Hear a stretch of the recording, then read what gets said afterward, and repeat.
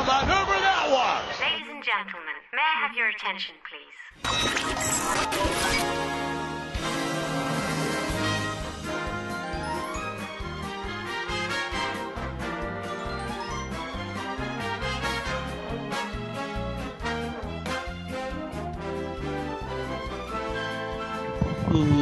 Ladies and gentlemen, boys and girls, children of all ages, welcome to the final What a Maneuver of the year. We did it. We made it.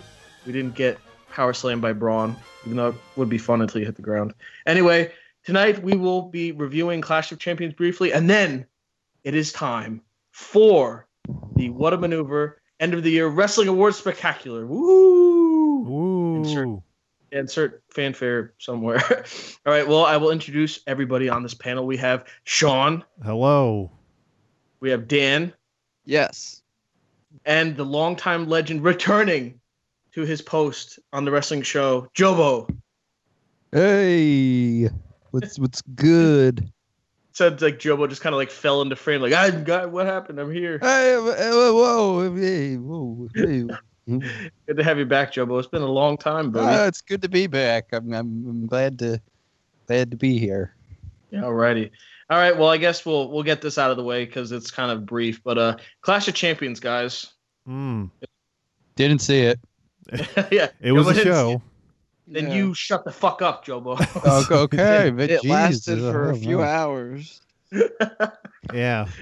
Yeah. Any big takeaways for you two? Obviously, the Shane and Brian thing was kind of a big deal.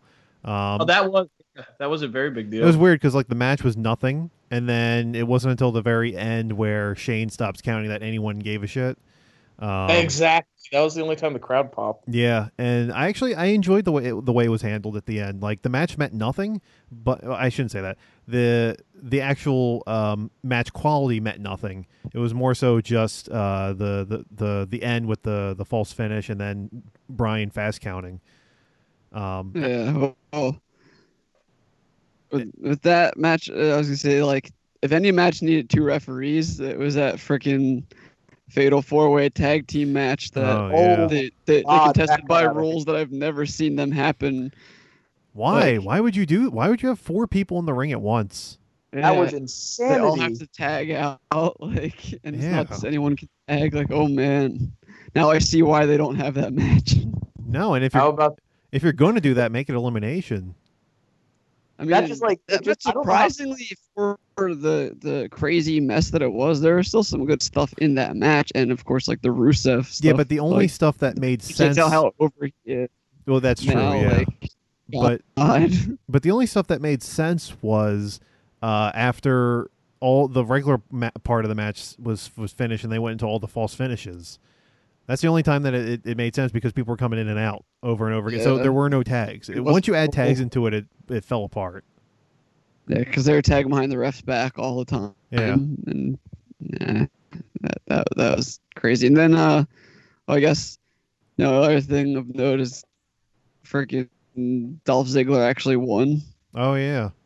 And that pin. happened. But did he really win though? I mean, is he champion right now? I don't know. Did they change the status on the website after he walked out? Oh, I have no idea. I'm just saying. It's not really a real win. That seemed like we don't want you to not sign, so here, have a belt. Yeah. That was a mess. I liked Brian's really fast count at the end of the match. That was pretty funny. Yeah, and I will say the Jinder AJ match wasn't painful, mainly because Jinder had one job in the match, and that was to work on his ribs. His ribs, and AJ was just selling like crazy for him. And Jinder only had like 3 moves to work on. Yeah. So I'll say their match on SmackDown from England was better though. Yeah, I guess. I mean, any match with Jinder is going to be tricky, but it wasn't painful like the Nakamura or the Orton matches. I really enjoyed the pop that Rusev got in Boston. I was like, yeah. That's what I was saying. Like, they were full into Rusev. They wanted Rusev to win. Like, Yeah, no, they were really behind him. I was like, I know that he wasn't going to win, at least not at this point. But I'm like, if they don't realize that they have something with him at this point, Oh, they're foolish then. yeah. Also, But, and then we got the pre-show match where Mojo Rawley won, and then neither him nor Zack Ryder were anywhere to be seen on SmackDown. oh yeah, that's right. That might be the worst theme. Yeah, that one was bad. That was a bad one. The women's title match was kind of a mess. Oh Yeah. yeah. It was very sloppy, and I it was hope they- basically just everyone beating up on Charlotte for what, like 10 minutes until she made Natty tap out. That was Yeah. I hope basically. it goes away. I'm so tired of her. But I'm so and tired. then we had the culmination of the Fashion Files 6 months worth of Yeah. Well, Yeah. under 2 minutes squash match. Like your brother squashing Breezango. Yeah, because that makes sense. at least Steve was able to get a pump from their theme music. I was headbanging, doing push-ups. It was great. So speaking of new music, I don't know if I was the only one that watched it, but I think Roderick Strong got another new remix of his song. Oh, Really? Yeah. Is It's it a any little, good? it's a little better. I mean, it's still the same song. Huh. It's just got more noise in it now, and it takes out that really annoying opening that we all hate. Oh, so they added a thing where someone yells, "Burn it down." No, they just skip ahead. Did you notice that's getting over with the crowd? By the way, every Raw, everyone yells it. Did you see the 1 week when Kevin Dunn forgot to play it? Yeah, it did. It was like, oops. But yeah, I mean, I guess that was really the pay-per-view. Yeah, Yeah, pretty I much. got nothing to Nakamura say. got put through a table. Yeah. Oh yeah. Okay, ladies and gentlemen. Well, that was Clash of Champions. Yay, I guess. But now, on to our main event, the end of the year Wrestling Award Show Spectacular. Dun, dun, dun, dun, dun, dun, dun, dun, dun, dun. I think this is the actual. Someone's gonna hum some copyrighted shit. Keep that up. Alrighty. All right, so this is our year-end awards show. We have we have a bunch of different categories, both best and worst categories. So this is 2 for 1, and we'll be going running them down while at the same time giving our picks from last year for each category. So are you guys ready? Yeah. Ooh. I'll take that as a yes. Let's start with our first category, which was Best Female Superstar. And before we get... Shut up. Joe, I'll reach through Skype. Before we get to our picks for this year, last year, Joe, you had Sasha Banks. And Steve, myself, and Dan had Charlotte. So... Dan. Joe, since you were different last year, why don't you start us off here? All right. My best female of the year is going to go to Asuka. I think she was doing some great stuff in NXT. I don't watch NXT religiously, but the stuff that I've seen with her, before she was called up to the main roster was awesome. I loved her stuff with Mickie James. And it was unfortunate what happened to her. She got injured, but she came back. She didn't miss that much time.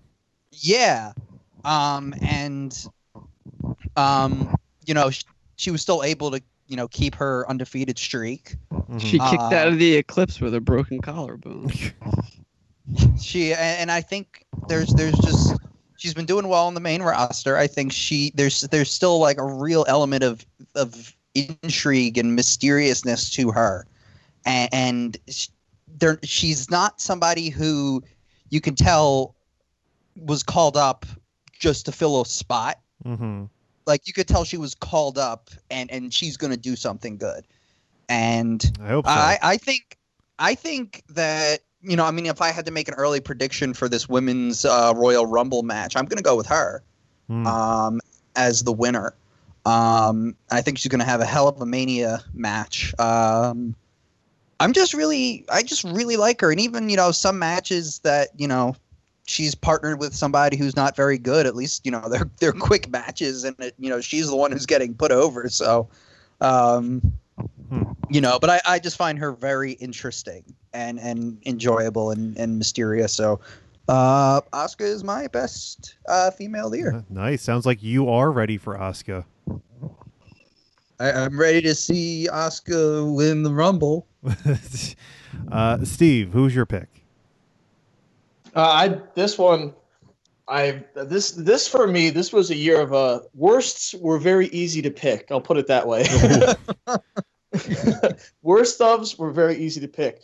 But after thinking about it for a while, I had to go with I really was digging Nikki Cross this year. I thought she had a really good standout year, and she had some great matches in NXT, and even moving away from, she's still part of Sanity, obviously, but when she got those moments to shine on her own, just something about being that crazy Scot really got me. But I thought she had a great year, so I picked Nikki. Her last man standing match with Asuka was actually really good. She's nuts, man. She is nuts. I did not see that coming. Dan, who was your pick? I actually had considered Nikki Cross, but I think it's probably more obvious that I was going to be going with Alexa Bliss, because for the past year and a half she's been having, for someone who started basically just being able to talk. Sure, she's not great still, but she's getting better every time she gets in the ring, as long as she's not in there with someone terrible for her. So I think naturally she's a great heel, and I think she's going to be able to turn into a babyface thing because of being so over as a heel. So I think she's got a lot going for her already. She was my second choice for this year, especially because she had a lot of opportunities and stuff given to her. The SmackDown stuff and the Raw stuff. Being champion on both shows this year, shows a lot of what they think of her. I actually, for my pick, I'm actually in agreement with Dan. I'm going Alexa Bliss. Definitely, she cuts the best promos of all the women on the roster. You're right. She can be hit or miss in the ring, but when you put her in there with someone who's at least competent or even better, she usually puts on a pretty decent match. Her match with Charlotte was really good. Yeah, I mean, she was buried in a card where you're like, it's Survivor Series, but and we knew she wasn't going to win, unfortunately. Yeah, and she looked really good in losing to someone who's supposed to be as good as Charlotte is. And she could have had good matches with Bayley. It's just the booking was just not good. Oh yeah, we'll get into that. I'm sure someone can bring it up. Yeah, so yeah, that's our picks for the best female superstar. Let's go over to the worst female superstar. One more thought on Alexa Bliss. I just love when she shuts down the what chants. Yeah, she's pretty good at that. She's really. They have someone that they can rely on for a really long time with her if they use her correctly. Yeah, she's the best at deflecting the what chants since The Undertaker. Everybody says what sleeps with their sister. All right, let's go to worst female superstar. Last year, Joe, both you and Dan had Dana Brooke, and me and Steve both had Nia Jax. Are we having any repeats this year? Let's start with Dan on this one. I'm actually going with Tamina. Ooh. No. Who just got new theme music. Yeah. I think from everything she's been since she came back this year, it's just more proof of why she was nothing more than ever being AJ's bodyguard. Because even with Lana there to talk for her, she's still not able to get across as a monster or a bigger woman or whatever they want to do. Because the whole thing in the Survivor Series just fell flat when she went up against Nia. I didn't think that worked at all. Mm-hmm. And she's the oldest woman on the roster, and she's not getting any better. So one of my votes going to Tamina. Well, my vote's going to go to her mouthpiece, and that's Lana. She came in, inherited a gimmick from Emma, and had, 3 matches on TV? And then was immediately taken off of TV and put into a managerial role back again. So literally no progression at all. I don't know. I think she might be lost in the shuffle here. She's good at being a manager, but this is worst female superstar, and you got to be able to wrestle if you're going to be in there. So I have to give it to Lana. Steve. I'm in agreement with you, Sean. I picked Lana because, I mean, they repackaged her. They gave her this whole, like, she's, like, I don't know, like a dancing superstar kind of thing. Mm-hmm. She starts coming out like Eva Marie, all, like, glitzed up and dancing in the pretty dresses. And like you said, she has 3 matches on TV and then wham, right back to being a manager. It's just...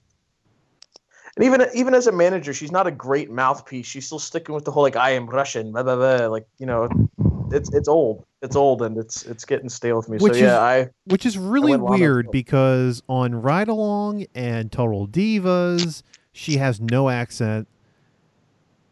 She's CJ. Yeah, I think maybe it's just time to just drop that. Yeah, she's from Florida, everybody. Joe, what is your pick? I have to agree with Lana. You guys said everything perfectly, you know. Like, why they decided to bring her on SmackDown and split her up from Rusev, like, to try and wrestle again with, like you said, an inherited gimmick. I don't get that choice. And then it just failed. It failed. You know, they were hyping up her match at Money in the Bank. That was not a good match. And overall, she was just completely unmemorable this year. And if they're gonna make her a wrestler, then you know what? Send her back down or send her down to NXT. They did that. Like, yeah, see, and you know what? I don't disagree with anything that you guys are saying about Lana. I actually picked her for something else that we'll get to.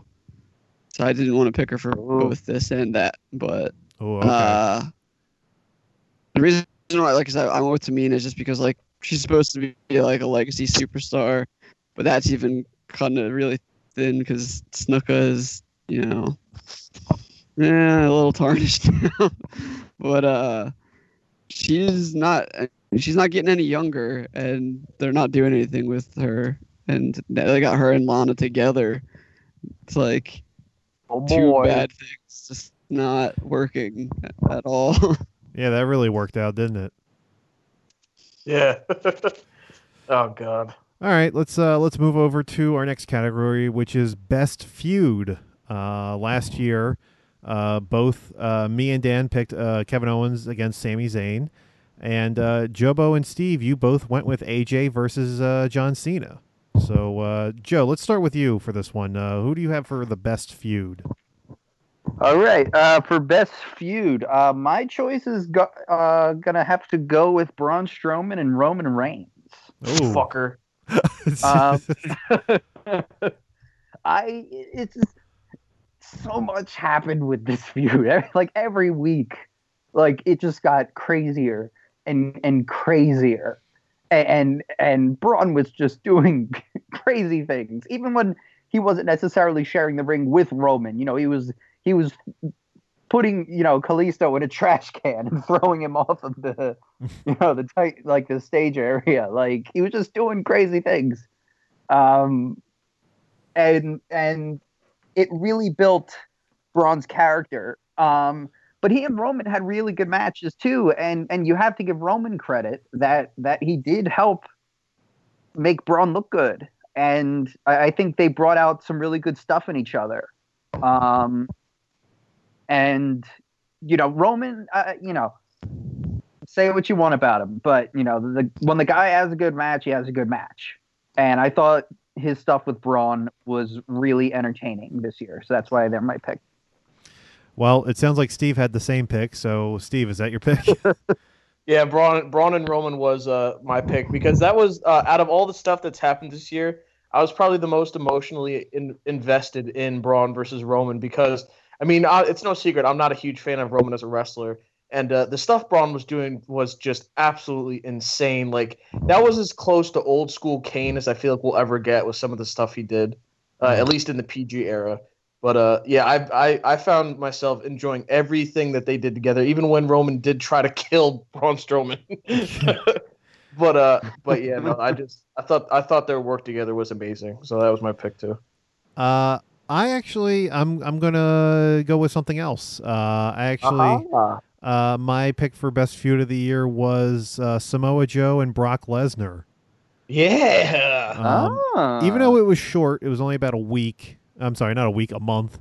It would be weird. Best feud in a week. The shortest feud ever. Granted, Braun and Roman was a little longer, but Joe, I thought they actually built up to be a legitimate threat against Brock, to where people were actually thinking maybe he could actually beat him for the title, even though we all knew in the back of our minds Brock was holding on to it until WrestleMania. But they actually portrayed Joe as like a killer. And yeah, he was a legitimate threat to Brock, which I loved. Yeah, and it built up to what originally seemed like just a pretty good main event to a main event that everyone had to see. So just for that, and don't get me wrong, Braun and Roman was a good feud, but my pick's going to be Joe and Brock. Dan, what is your pick? All right, so mine's completely going to be different than that. Believe it or not, up until last night, my pick was Aleister Black versus Velveteen Dream. Because I would not blame you there. I would not blame you. That feud was probably one of the most perfect little bite-sized things ever, and like the fulfillment of that was great. But after last night, they finally had the third Pete Dunne Tyler Bate match on NXT, and I recommend you guys check it out if you didn't, because the show actually went for an hour and 12 minutes, so they gave them a bunch of time. And I'm going Pete Dunne Tyler Bate, starting all the way back at the UK tournament, all the way through, TakeOver Chicago, and then all the other appearances that they've had involving, them, Mustache Mountain going against Mark Andrews and Tyler Bate pinning Pete Dunne like a week or two ago on NXT, and then going through to this match that just happened. Like, they built on these matches kind of in the way that everyone said that AJ and Cena did, but I feel like AJ and Cena kind of just repeated SummerSlam at Royal Rumble, whereas these guys, I think they just kept building more layers to their matches. Now, how many finishers did they hit?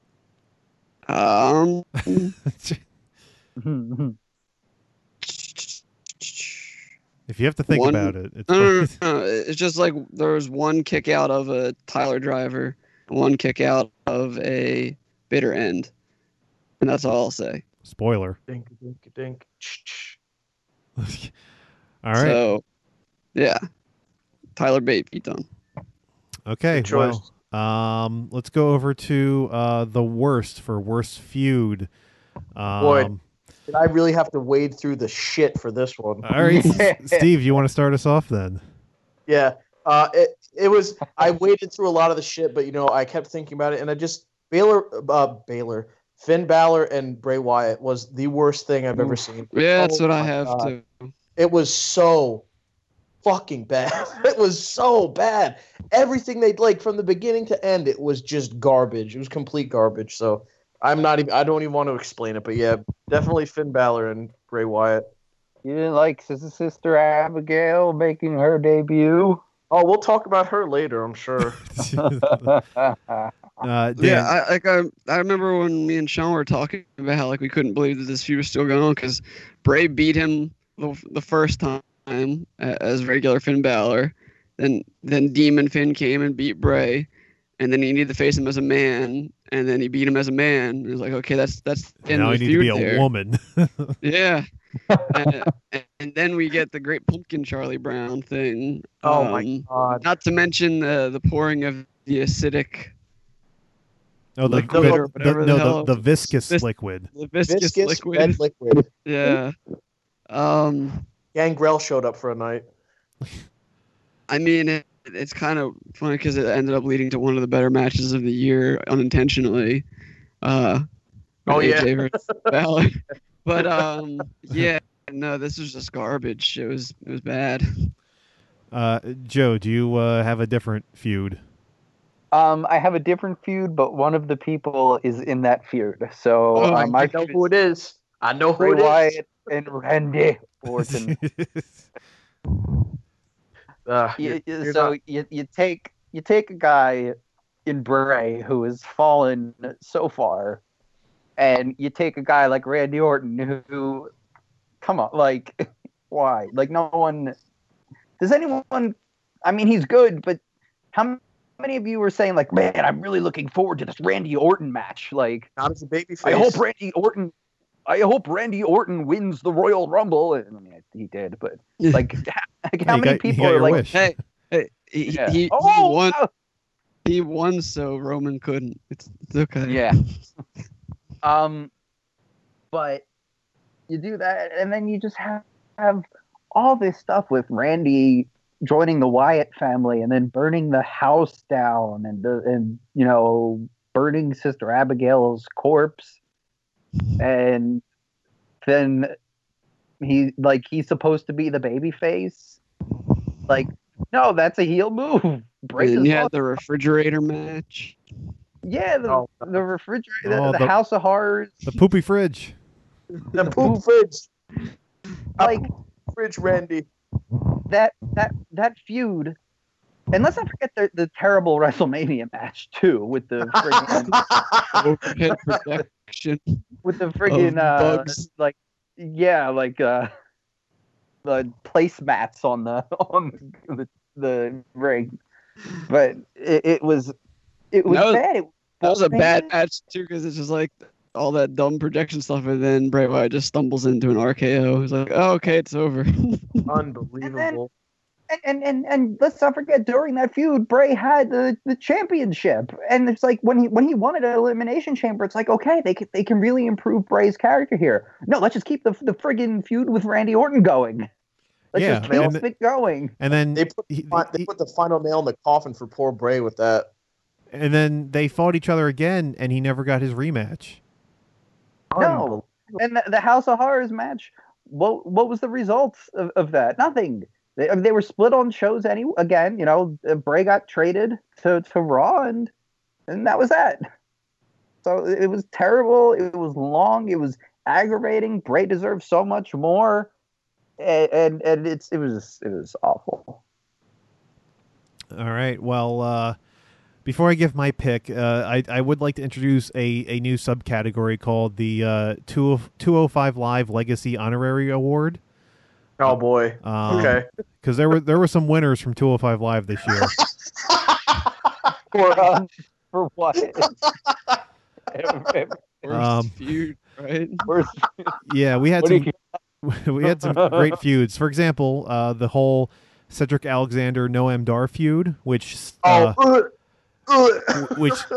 off as a feud over Alicia Fox, which then turned into Alicia Fox joining Noam Dar, which then turned into the feud stopping and then it picking back up about a month later for no reason.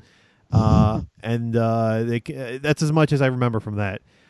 Then the feud morphed into Noam Dar versus Rich Swann, which turned into Rich Swann trying to break the two of them up, which he became successful with, but this one also stretched along 5 months or something like that. And it was all like, I'm going to get back at you for breaking Cedric Alexander's heart or something like that, yeah. And this is another one that like started and stopped for no reason. Like that seems to be a trend for most 205 feuds.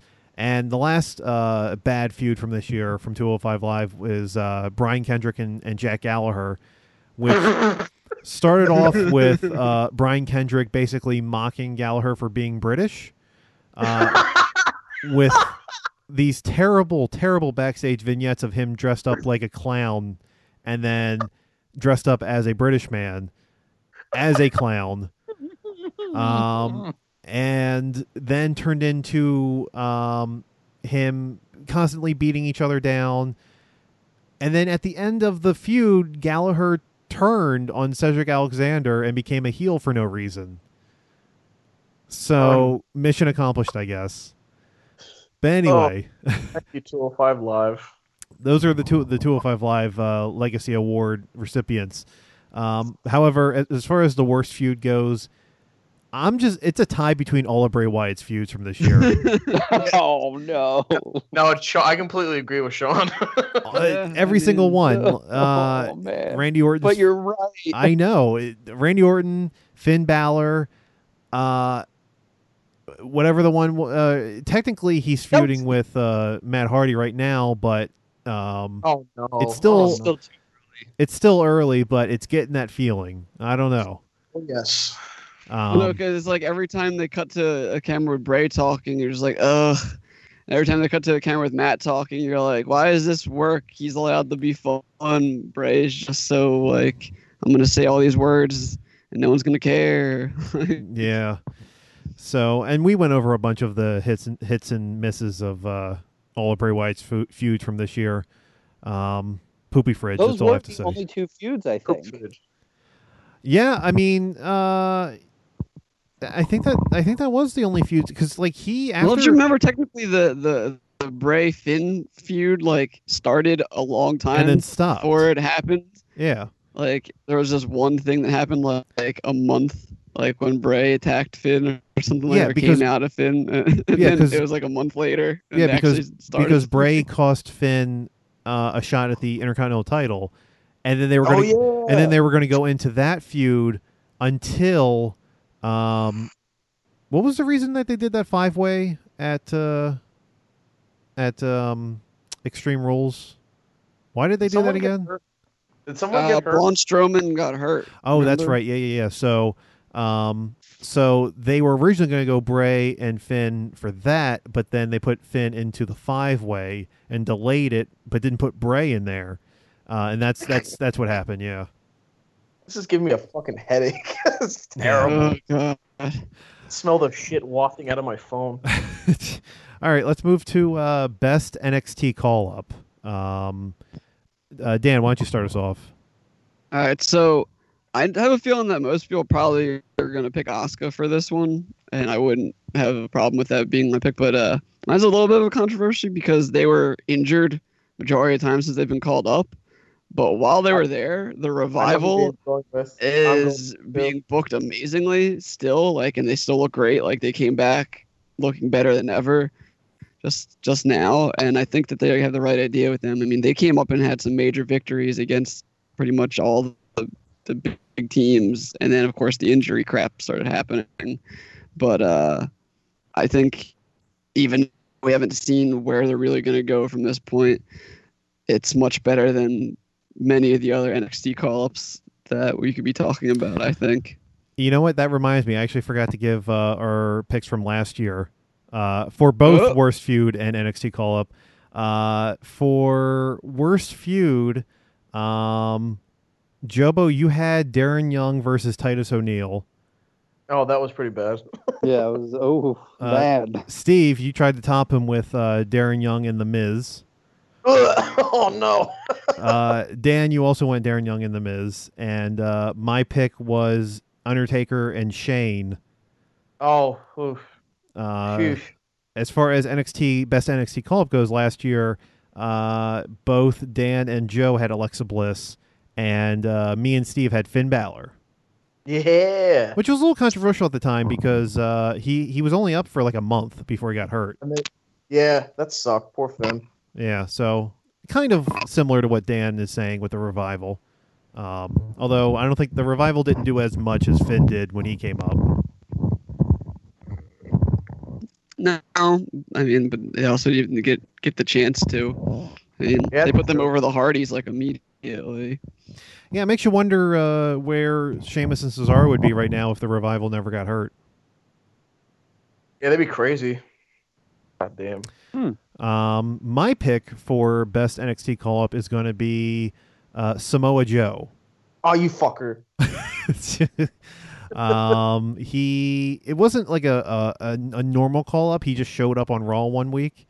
And even though he didn't immediately get thrown into the feud with Seth Rollins, they eventually led to that, and then he he got a Universal title shot against Brock and pretty much stayed in the main event since. So out of a year with a ton of terrible NXT call-ups, Samoa Joe is definitely one of the bright ones. But I'm guessing, Steve, you had the same? Yeah, I was torn between. I was with Dan. I was with Dan and you because I was going Revival because they came in so hot, but the injuries just screwed them over so bad. But then when I was thinking about Samoa Joe, he got injured too, so I just had to think about it personally. And I love the Revival, but Samoa Joe for me, he faced the champ. Like that was what really did it for me. He faced Brock Lesnar and did great against Brock Lesnar. So I gave it to Joe based solely on that. He just came in with such a bang too. Like unfortunately, at the expense of Seth. A snap too. Yeah, he came in with a snap, but yeah, no, I definitely want Joe. Hey, nothing Seth Rollins isn't used to. Yeah. He's going to show his small penis again. That's not what I was referring to. Joe, who was your best call-up?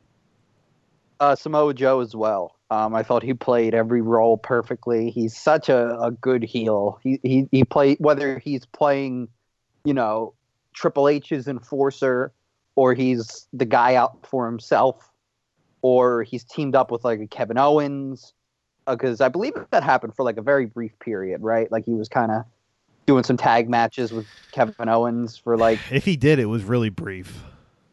Yeah, but like any role he was in, it worked, and he was just so mean. Like he just is just a mean dude, and it just worked. Why is it so mean? Why is it gotta be so mean? I definitely can't fault Samoa Joe as a pick at all. I for me, like I guess it fell into the weird thing was like it almost felt like he wasn't even really needed to be called up. Like he was just going to be there anyway. Like so that's kind of why I didn't think of him in that way. And I guess the angle they brought him up with wasn't exactly like you said, it wasn't a normal call up type thing. But I definitely agree. He's been great in everything. I mean, he came up and beat Roman Reigns immediately too. So. Yep. All right. So let's go to worst NXT call up. Last year, both Joe and Dan had the Vaudevillains. And no. Steve, Rest in peace. Steve, you and me had Nia Jax. However, I had Nia Jax and Apollo Crews in a tie. Oh yeah, I can concede both of those. Joe, why don't you give us your worst NXT call up? Did you say me? Yes. Yeah, no. Sound like you said Jeff. Well, can you get Jeff? Oh yeah, hang on. Jeff. Hey, this is Jeff. Hey, Jeff. Hey. Okay. Okay, that's yeah. Now that that's out of the way, my worst NXT call up is actually 3-1.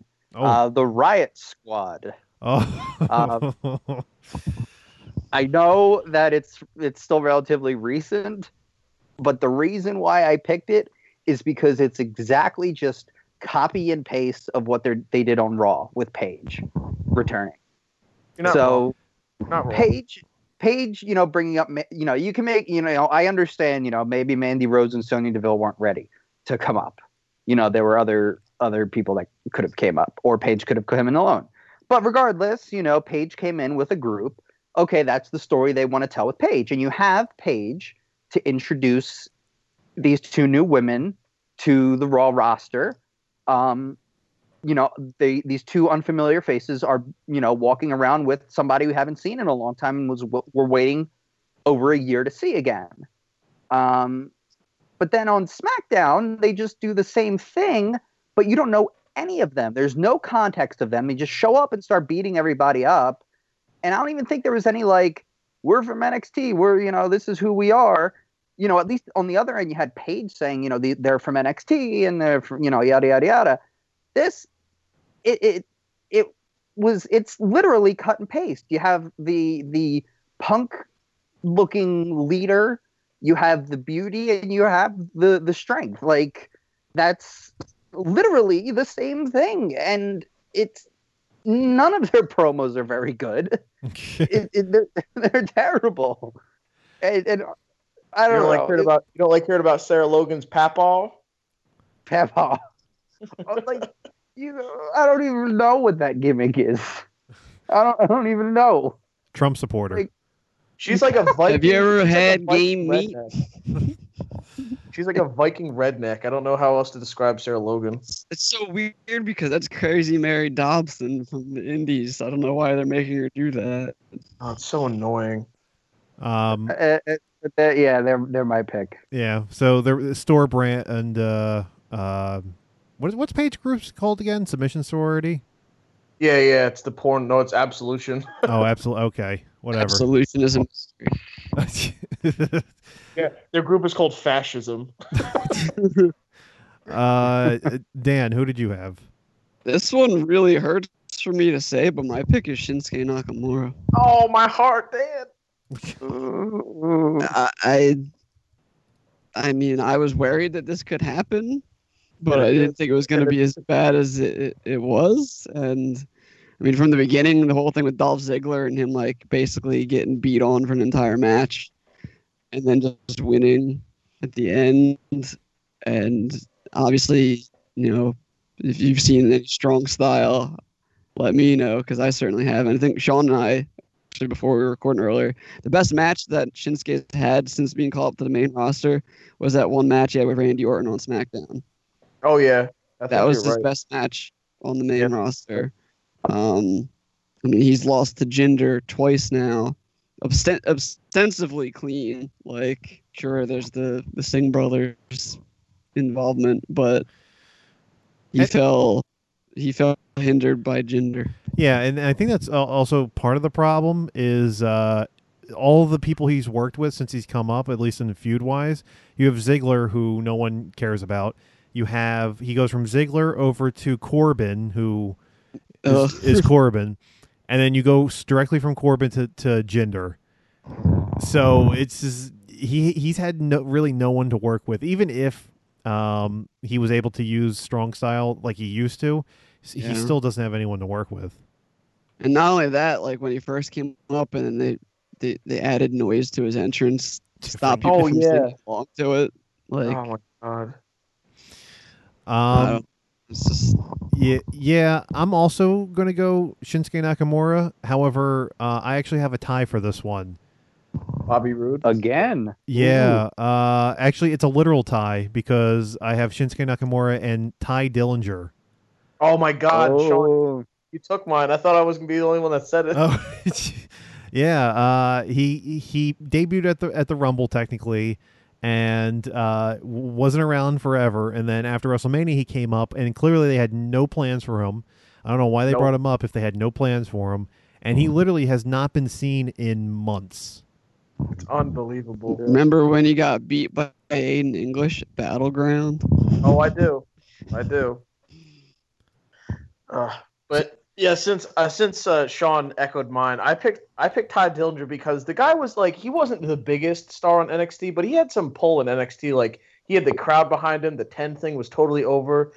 He got a pretty decent big pop at the Rumble when he came out in 10, and then he came on SmackDown and just fell flat on his face, just pancaked himself, and then just disappeared into obscurity. He went from a guy that was pretty moderately, well, more than moderately over, that had a decent following, to just nothing. Just absolutely and then he got used as a prop in the AJ Baron Corbin feud. Oh, yeah. Oh, my God. I almost forgot about that.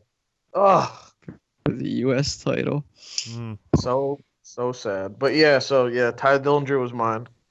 All right, let's go back to some good stuff. Let's go to Most Improved. Last year, me, Steve, and Joe all said Braun Strowman. And Dan, you had The Miz. So why don't we start with Jobo for this one? All right, my pick's gonna go to the Usos. Yeah, boy. So last year they got rid of the paint and went, to their heel stuff. But I feel like this year they really came into their own again. Mm-hmm. they really embrace like this new like like thug gimmick they're going for. Like they just don't day give one crap. ish, perhaps. Yeah.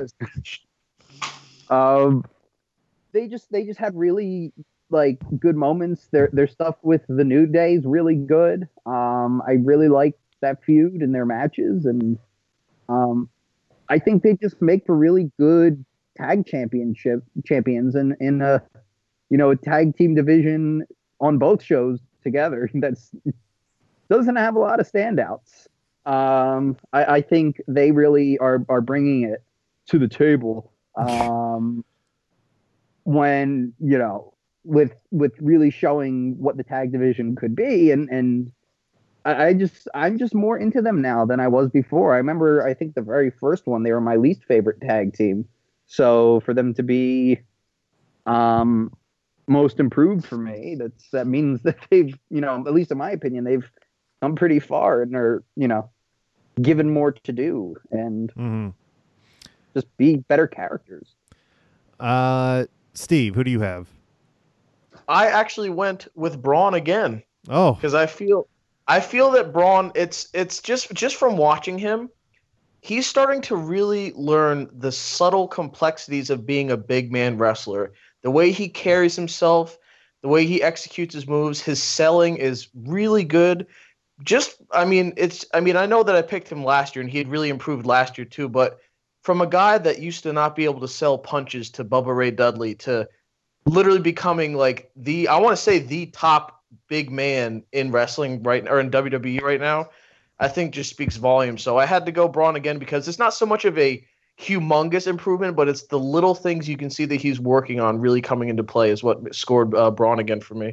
Yeah, It's agreed. actually funny because I actually went with Braun this year, whereas last year I saw that he was getting better, but I didn't think that he was there. But now he's definitely there. Like it's impossible to deny that he's there. I mean, because he was a bodybuilder that came with no match experience whatsoever, and basically he was a strong main man. roster immediately. Like, yeah, and I still think that Brock match was a fluke. I don't put that on him. it looked like Brock did the same thing happen in AJ's match. Brock just forgot what the fuck he was supposed to do. You remember that when he went to do tornado DDT and Brock was just like, and AJ had to like spike himself. Brock like panicked and fell over. Because you can't tell me that Braun Strowman, the guy who had 3 good matches with Big Show in 2017, can't have a good match with Brock Lesnar. I don't put that on Braun Strowman. Oh no, absolutely not. Absolutely not. Yeah. As far as my pick goes, I actually have some honorable mentions. I do have Braun as an honorable mention.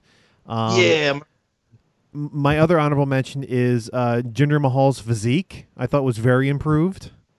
Yeah, it's that juice he's drinking. However, my pick for most improved is going to actually go to Neville. Who he's not around anymore. He may not be coming back. No. Had a moment. But he definitely, especially character-wise, he improved greatly over the year. Basically reigning over the whole cruiserweight division. When he went heel, like it like unlocked a whole different gear to his like style and moveset. Like instead of just being about doing flippy shit, like he would only bust that out as like the last resort. He was much more methodical and grounded, which it worked. Wonders for him.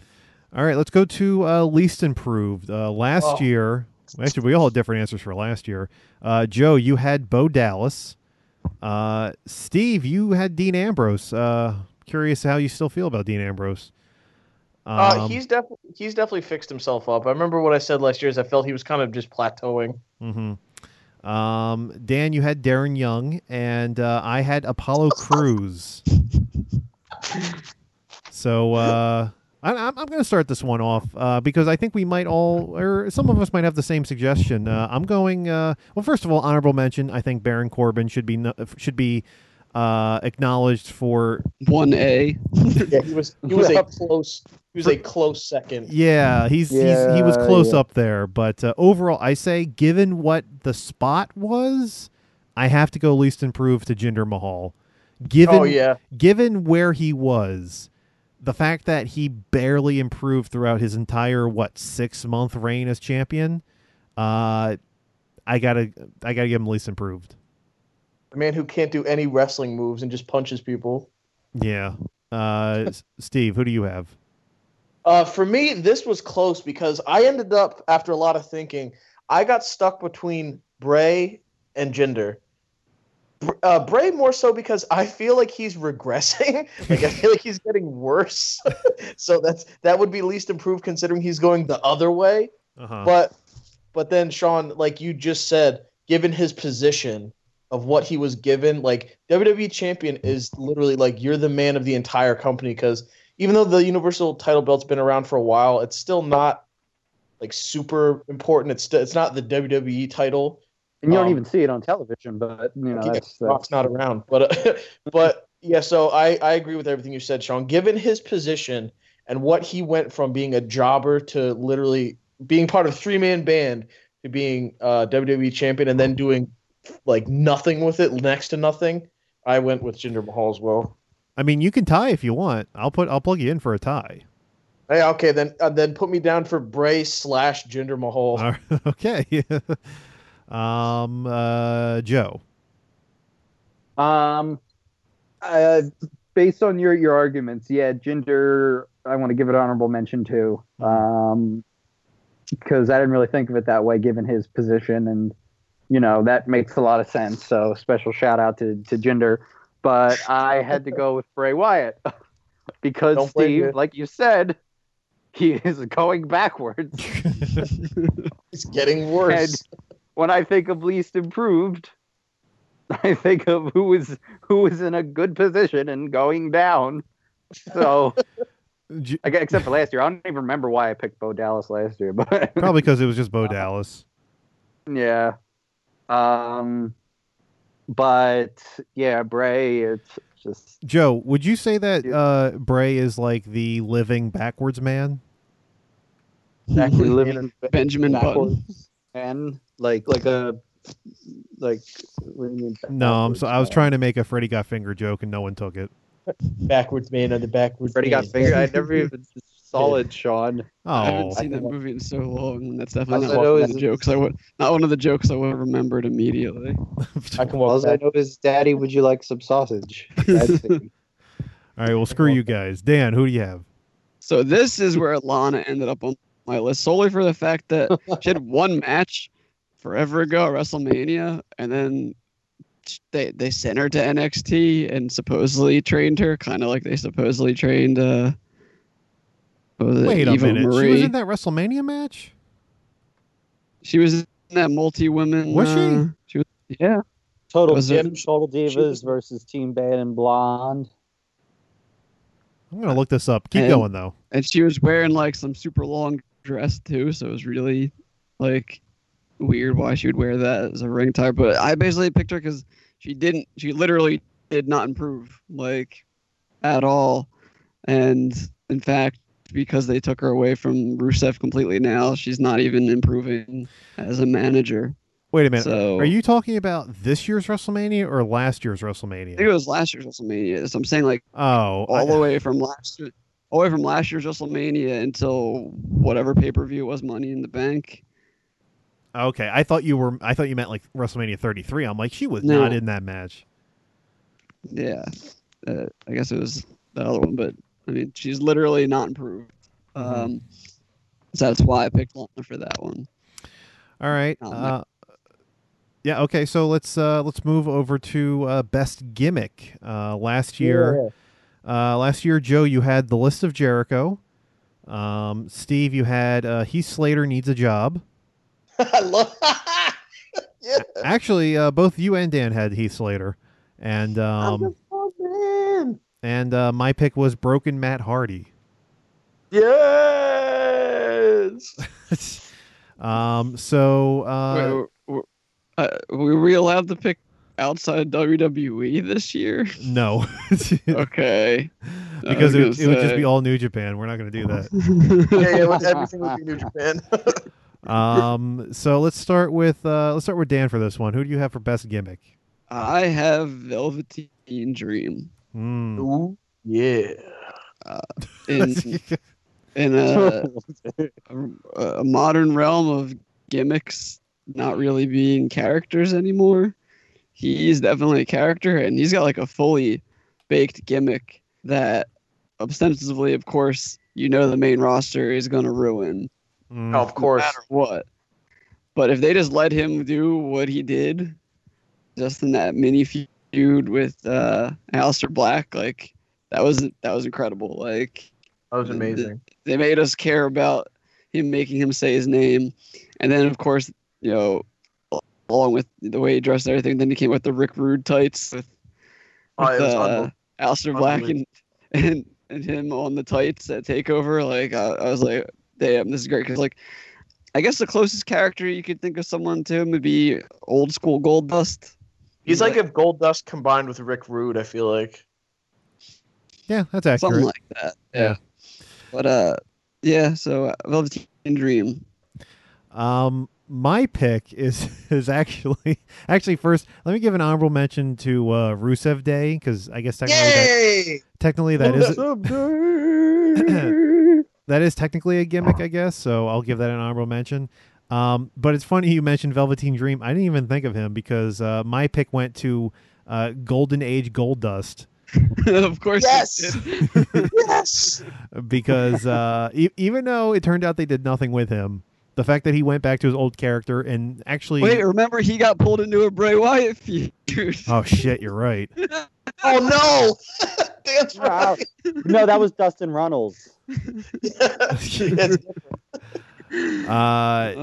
The promos that he cut every week were just amazing. They were prototypical old Goldust style promos, minus the weird touching. It was great. It sucks that they did nothing with it. It seemed like they were building to something. Nothing happened. But otherwise, that's my pick. Jobo. There's really not many gimmicks that stand out to me from this year. Like, I feel like it's just a lot of like people. Like, it's just people going out there and fighting each other, and that's good. That's all well and good, but there wasn't a lot of interest for me in like character as much as there was last year. So that's why this year, I know it just happened, but I have to go with Broken Mad. No, you mean Woken Mad. Woken Mad. I'm sorry. He's just been. He was only seen 3 times. But he was just so enjoyable. Hey, Goldust was only seen a few times too. Yeah, and that was great too. By the way, he was also great. Honorable mention to Goldust or Golden Age Goldust. But when you have a year of just a lot of bad, it's just really nice to see a guy play chess with a fish. It just reminds you of the good things of life. So I mean, there were hints to even when he was just regular Matt Hardy, he was throwing hints to it. So in a way, you could say that he's been doing it in a sense his whole time back. But now we're really getting to see it, and it's just been entertaining. Mm-hmm. And the fact that I'm hearing that there were all the reports that says that Matt pretty much has control over it, and Vince is really into it. Says something. Vince being into it and Matt having control are two very different things. I'm still skeptical because until they allow Matt to shoot anything that's not at the arena, then I'm skeptical. Yeah, I'm waiting for it to look like the compound thing with the New Day or the House of Horrors match instead of the way that Broken Matt filmed all of his stuff. Like, we'll see. I mean, so far so good, but we'll see. Steve, great if he brings Senor Benjamin and all that. Oh, he has to. He has to. My best gimmick was, in fact, Rusev Day, because I love it so much. I love Rusev Day. It's just so funny because at its core, it is so silly. It is so silly. But just the way people have been reacting and just Rusev's finally finding something that like he's getting a little bit of traction with. I love Rusev Day stood out the most to me out of everything. I love it. I love it.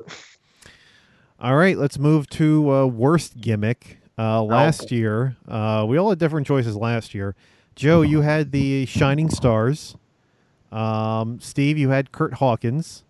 It's the facts. Dan, you had Darren Young. And and I had Andrade Cien Almas, which is interesting because he's the NXT champion now. Well, that was back in suspenders and fedora days. Yes, right? it was. Yeah, that was when he was El Idolo. Well, if my pick means you're going to become a champion someday, I guess this person's going to like hearing my selection. But my pick for worst gimmick is going to be Jason Jordan as Kurt Angle's son.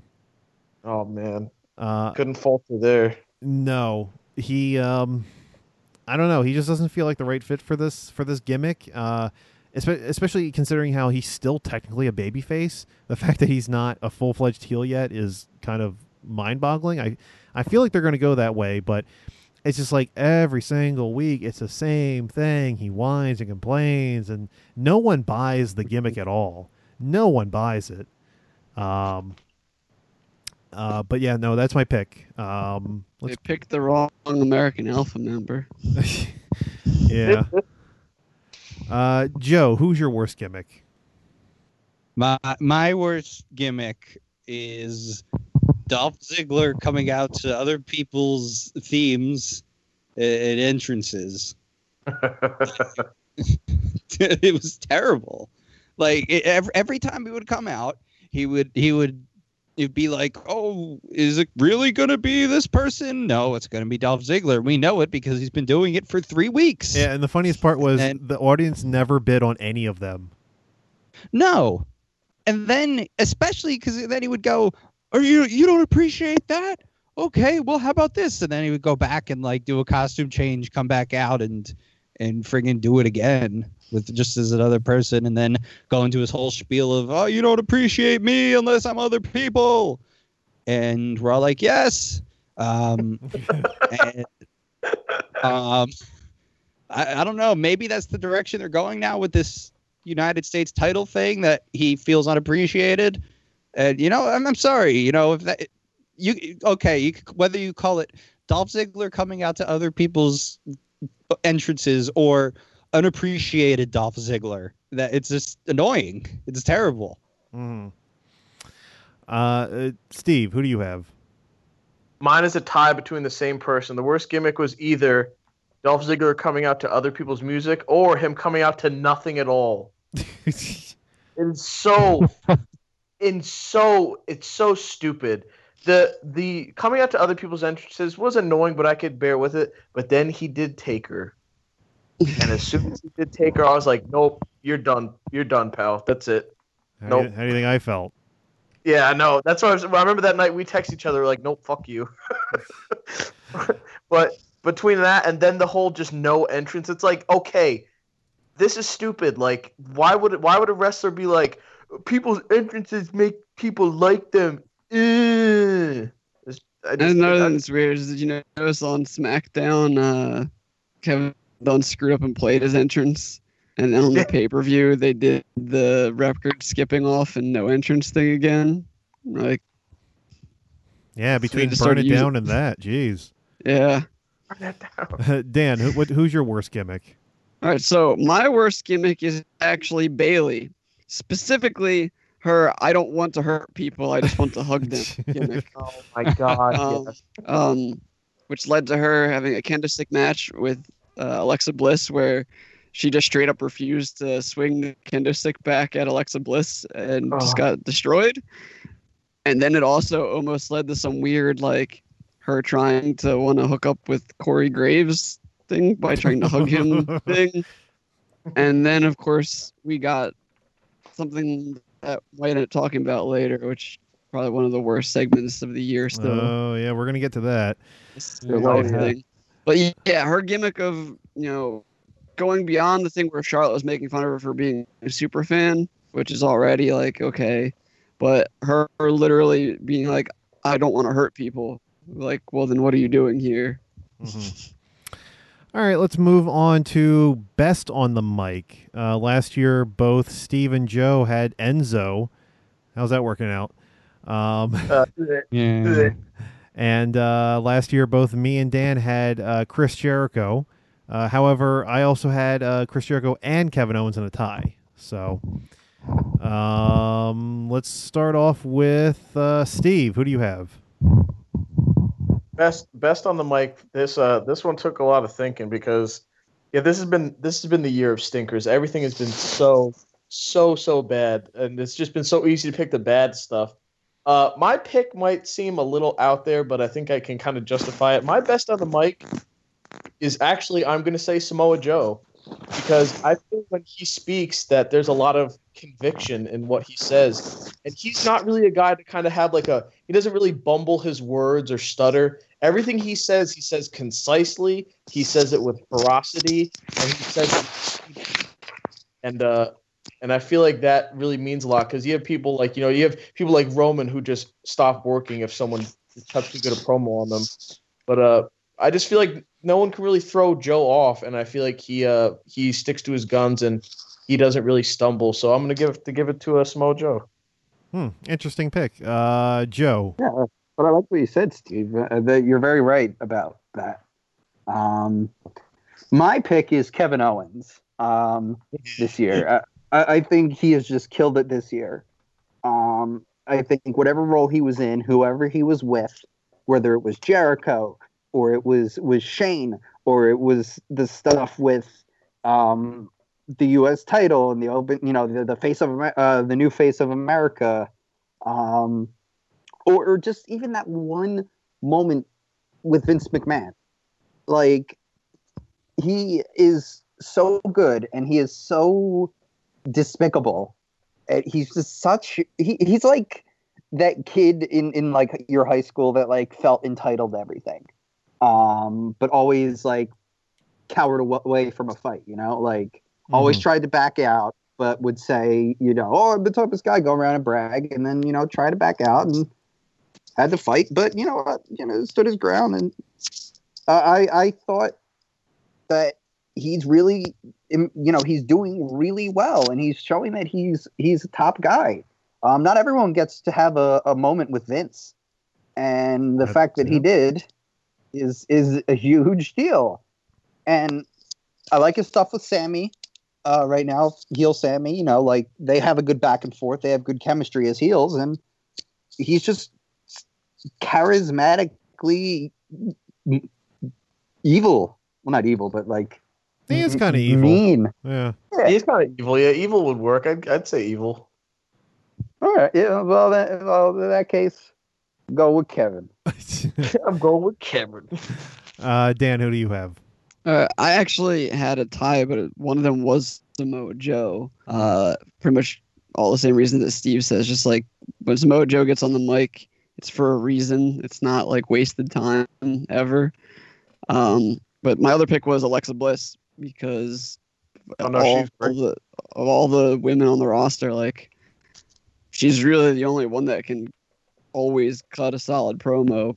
Pretty much, like some of them can sometimes, some of them can't at all. So yeah, I have a tie up there: Alexa Bliss and Samoa Joe. I'm kind of going to go a little left field here. I'm going to say Rusev, best on the mic. I could see it. I could see it. The fact that he was able to get Rusev Day over is amazing in its own right, and incredible. And just watch him on Up Up Down Down, and oh no, he is so funny. He is unbelievable, and like he's funny in the same way that like he's unintentionally funny, which makes it even funnier. Yeah.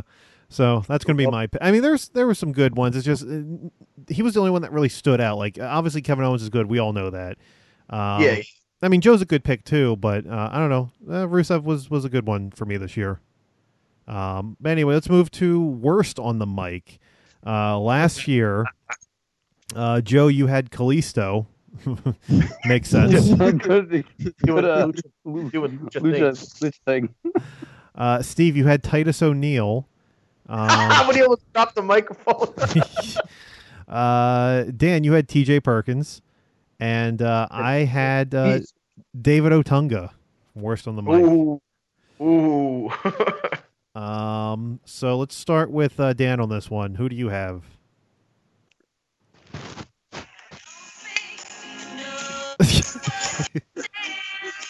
I have Ember Moon. I have a big problem with Ember Moon. Really good in the ring. Like, probably one of the best women they have on the roster on NXT. They have no idea what the hell to do with her as a character because she cannot talk at all. Every time she talks, I can't take her seriously. Now that she's got the championship and they're going to let her talk even more, you'd think maybe it'll change, but I just see it getting worse. She should just be a warrior that kicks people's asses and doesn't talk. Like, yeah, I agree. That's not my pick, but I do agree with everything you just mentioned. Joe, who do you have? So there's a lot of bad, worst on the mic people. There's a lot of bad people. There's a lot of bad people. A lot of bad people on the mic in this company right now. But I'm actually not going with a wrestler. I'm going with Booker T. Oh my God. I thought, at a point, Jobo, I thought I was going to be the only one to say that. He's so bad. Like, he's always, Jason Jordan, I hate him. Like, and then the week later, he's like defending Jason Jordan. Yeah. Are you the face or the heel? Pick your friggin' stance, dude. And he's always just arguing with Michael Cole and Corey Graves. Like, it's already hard enough to hear, enjoy what's going on when Michael Cole's yelling all the time about every little move. But then you have Booker T, growling over, yelling at them about Jason Jordan and all this other stuff. And it's just annoying. It bothers me. And it should just be, if you're an announcer, just announce what's going on. Like, I hate that the announcers, it's all about, this is my personal view and I'm going to fight you about my view on this person. It's, talk about the person, but, announce what's going on. Yeah. Like, I don't know. It's annoying. I can't stand it. Steve, did you also have Booker T? Booker T was my 1A. And it was a lot of for what Joe says. He just says stuff that's so out of left field, and he throws off the flow of commentary. The thing that got me to put him on here was this week when he said that Asuka needs to step it up, and she hasn't lost in 3 years. You fucking asshole! What do you mean step it up? Just Booker T, shut the fuck up! I cannot stand his commentary anymore. It's so bad. You want David Otunga back? No, I don't want him back. But at least David Otunga didn't really chime in and just throw off if the commentary line was a train track, Booker T's the one breaking the trail and sending it off the cliff, just blowing it up. They got rid of JBL and replaced him with Booker T. It's terrible. Yeah, he was my 1A. But when I saw worst on the mic, I went to wrestlers instead of commentators. That's why I made Booker 1A. It's really easy to say Roman. I feel like you could say that and be safe. When he literally crashed and couldn't think during that promo with Cena, that was probably one of the worst things I've ever heard. He just stopped talking and just sat there. You're on live TV, Roman. You can't just I don't know what to say. But my pick for sure was just because it's consistently bad. Definitely Jason Jordan. The kid cannot talk, and all of his promos are so annoying. And I don't know what he's trying to convey, which makes it more annoying because he just has this weird non-committal way of speaking. But yeah, so definitely worst on the mic would be Jason Jordan with a prefix under there to be Booker T as the worst commentator right now. All right, I'll put him down as honorable mention. Okay. I have 2 honorable mentions. One being Baron Corbin. That's you picked too. That's a good one. Yeah, and based off of just 2 weeks ago, my second honorable mention is going to be Sarah Logan. Oh no, my papaw. But did you ever had game meat? But my official pick is going to be Percy Watson from NXT. He literally adds 0 to the show. In fact, there's matches where it feels like they just tell him to just not talk, which is kind of what you'd want them to say to Booker, but Booker won't adhere to that. And he is not as terrible as he was when he first came in, but he's still pretty bad. And the fact that he's next to Nigel McGuinness and Mauro Ranallo, it's like, boy, there's a big drop off here, and to me, he gets worse on the mic. But let's go to our next category: best angle, not named Kurt. Oh, And last year we had 3 people: Joe, Steve, and Dan all took the Miz's promo on Daniel Bryan during Talking Smack. Oh yeah, that was a good one. Still well remembered. Yeah. My pick from last year was the Dolphumentary and retirement angle that they had. Oh yeah, That's the one where they brought back the Spirit Squad and Yeah. all that stuff. I'm going to start off with this one because if anyone has a different answer, you're wrong. Best angle from this year was the Festival of Friendship with Kevin Owens and Chris Jericho. great choice, amazing choice. I mean, as soon as it happened in what was it, February? It was nothing was going to top it. It was so well executed, and you had two really good performers in there with Owens and Jericho, and you even had a little Gilbert spotting in the middle of it. Fantastic. Yeah, so to me, you can't top it. I'd be surprised if anyone can come up with something better. No, that was actually my pick too, Sean. Good, you get to stay. Good, thank you. So I don't make the list. Well, you're still on the list, but Okay. I really enjoyed it. I thought the comedy, the timing was perfect for everything. Cutting a commercial, you're gonna get, and then cutting a commercial, comes back. Perfect. Like that's such perfect execution. And everything. All the gifts were hilarious.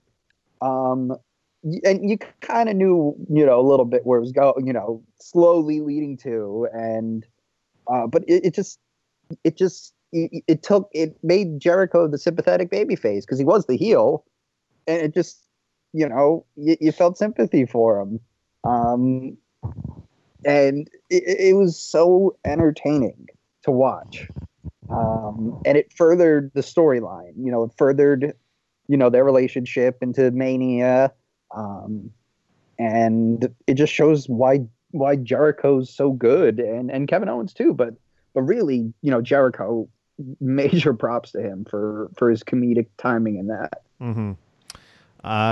Dan, tell me. Yeah, it was actually pretty much that. The only other thing that I can think of even comes close to that, and it's not in as far as quality of story, because that's probably one of the best pieces of storytelling not involving a match at all this year that was done on TV as far as wrestling goes anyway. So that is my pick for best angle. But Braun Strowman flipping over an ambulance is Damn it, Dan. Pretty. Damn it, Dan. Probably, deserves to be up there in a completely different realm for just crazy shit that they do sometimes. You're just like, what? But yeah, I mean, Jericho, and when he's just like, wait, why is my name on this list? And he has no idea. Mm-hmm. And we see the back of the list, and he doesn't. Everything about that was great. And I heard that they wanted to cut a bunch of time out of it, and I'm glad they didn't. Yeah. Steve, that was good. Are you gonna break the streak here and go with Braun? No. Mine was a two-way tie, actually. I had a split between the Festival of Friendship and Braun beating the ever-living snot out of Roman backstage, culminating with him flipping him in the ambulance. They're both... I couldn't put one over the other because they're just both so great in their own way. Like Dan said, Festival of Friendship was a great build-up. The whole segment was great, and then that build to the end was just perfect. But Braun flipped an ambulance. That is the most ridiculous thing I think I've ever seen. Like, he flipped an ambulance. I know. I'm sure it was assisted. He's a strong guy, but an ambulance weighs a lot. But just to see that was unbelievable. So yeah, tie it for me between the Festival of Friendship and Braun flipping an ambulance. All right, let's move to worst angle or This should be unanimous. Well, I was gonna say we're calling it either worst angle or the Bray Wyatt Legacy Award. Yep. So, Dan, what do you have? All right. Well, I mean, pretty obvious that the Sister Abigail Great Pumpkin Charlie Brown thing is probably close over, but I mean, I think we'd be remiss if we didn't talk about the This Is Your Life Bailey. Oh, thing. Man. They're both bad for completely different reasons. The cringe. So I think I'm actually going to go with the Bailey Alexa one just because, we were laughing at how dumb the Sister Abigail Great Pumpkin stuff was, but we were just like, oh, please get this off the TV. This is painful. Yeah. You're hurting everybody involved, including me. I thought I might be the only one, but I also went with Bailey, This Is Your Life. Mainly because of the cringe factor and just how uncomfortable it was. However, I will also give an honorable mention to everything Bray Wyatt did this year. Oh, man. So I'll just throw that in there too, but my official pick is Bailey, This Is Your Life. Joe, who do you have? Or what do you have? Bailey, this is your life as well. Not only that, but it's a parody of a show that no one knows about anymore. Like, it's based on that old show from, I don't even know when, but like they bring celebrities on and go, "This is your life," and bring back people from their past and, talk about, what the celebrity was like when they were younger and all this stuff. What younger person knows that today? The only reason I know about it is because of the TV classes I took in college. Well, they did have the Rock one with Mankind. That's a famous one. Right. But that was, different. It was good. Yes, it was good, but millennials don't know about that. Millennials don't care about old black and white shows. Millennials don't care. They just care about their Xbox and their YouTube and their emoji movies. And but in this is the PG era. They're all about selling toys to kids and T-shirts. Kids don't know about that, nor do they care. That that's such a boring thing for a kid. And it was, like you guys said, cringy. And Vince, I forget where I read this, but the implied incestuous stuff with Bailey and her father. Oh and, my Vince, God. Yeah. Vince, I don't know what it is. Vince wants his incest angle. He really. Then they also use the whole segment as a means to get two people that we have no idea who they are or what we care, just to make out. To apparently make Bailey just feel randomly making it. It's just so terrible. Steve, or some old lady. The This Is Your Life bit was just atrocious in every single way. But for me, worst angle was Sister Abigail because I could not believe what I was watching. I was like, Bray Wyatt, the man with the beard, is a woman now. Like, not that there's anything wrong with that. Not that there's anything wrong with that, but just for someone like Bray, who's such a creepy character, to just be like, I'm a woman now, is like, what? And not to mention, like, they went and edited, like, when he originally cut the promo on Raw, you could still hear Bray talking, but there was this weird, like, Snapchat filter over his voice. And then when they replayed the promo on TV, they added a different voice to it. So they went back and kept just adding more layers of diarrhea onto this mess. And he was also doing a falsetto. Yeah, underneath of all the auto tune, like. So it was just, and like, and he was wearing that weird like veil, like it really had me like. This was a man who at one point was leading one of the most dominant factions in current WWE, This guy was a ex WWE champion and used to be one of the more legit creepy characters in the company, and now he's dressed as a woman, pretending to be possessed by the spirit of a crazy lady. Instead of going out and like finding, a good wrestler that's happens to be female, and setting them up with a package of, hey, your sister Abigail. Who's that crazy chick from Decay? What was her name? Oh, Rosemary. Yeah. Yeah, I like. Wouldn't this have been perfect for Rosemary? I don't think Sister Abigail should be if she got out of Impact. Yeah, maybe, but I don't think Sister Abigail should be a thing anyway. Like it shouldn't be a person. It should just be an idea. But if they had to make it a person, like it would be a woman. I guess. Sure. Yeah. By the way, I forgot to read what our picks were last year. Joe, you had for worst angle. Brian Kendrick asked T.J. Perkins to lose at Hell in a Cell. Oh my God. Steve, you had the Rollins report with Roman Reigns clips. I don't know if you remember that. So stupid. I remember that. Dan, what? I was gonna say that was when Rollins would ask him questions like, "How does it feel to lose to me?" And it would cut back to old interviews and be like, "It feels great. I feel really good." Yeah. Dan, you had Natalya turns on Becky Lynch at Money in the Bank, and my pick was the Wyatt compound with the New Day. Oh, that's just more poop. I smell it. All right, let's move to best tag team. Last year, both me, Dan, and Jobo picked the Revival. And Steve, you went with DIY. Yeah. Can't go with that one this year. No. Oh, God. My heart. Steve, who do you have this year? Usos! The Usos they've like from their, like Joe was saying before, from their terrible, awful Haka paint gimmick, whatever the hell that was, to them literally just being themselves, but in a more elevated style.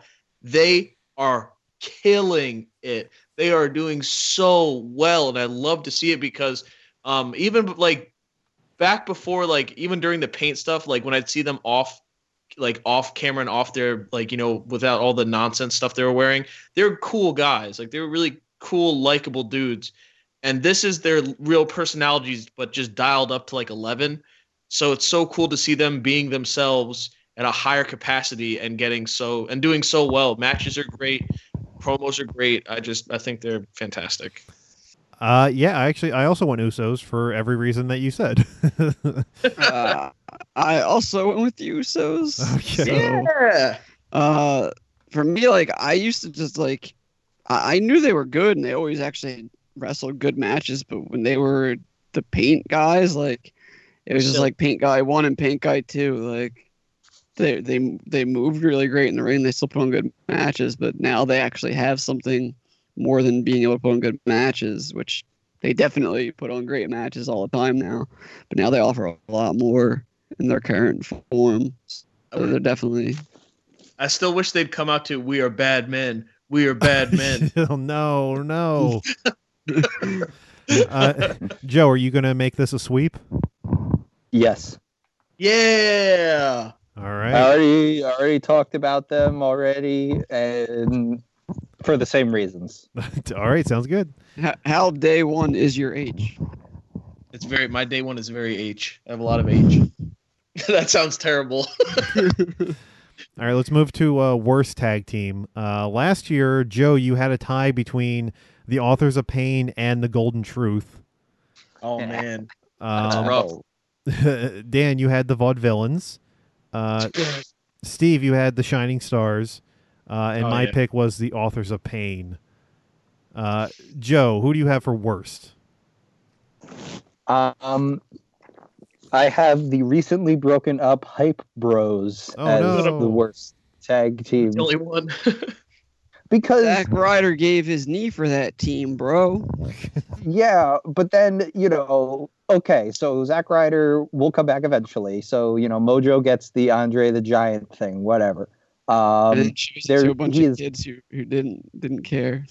Yeah, and that was it. It does not propel him in any sort of way.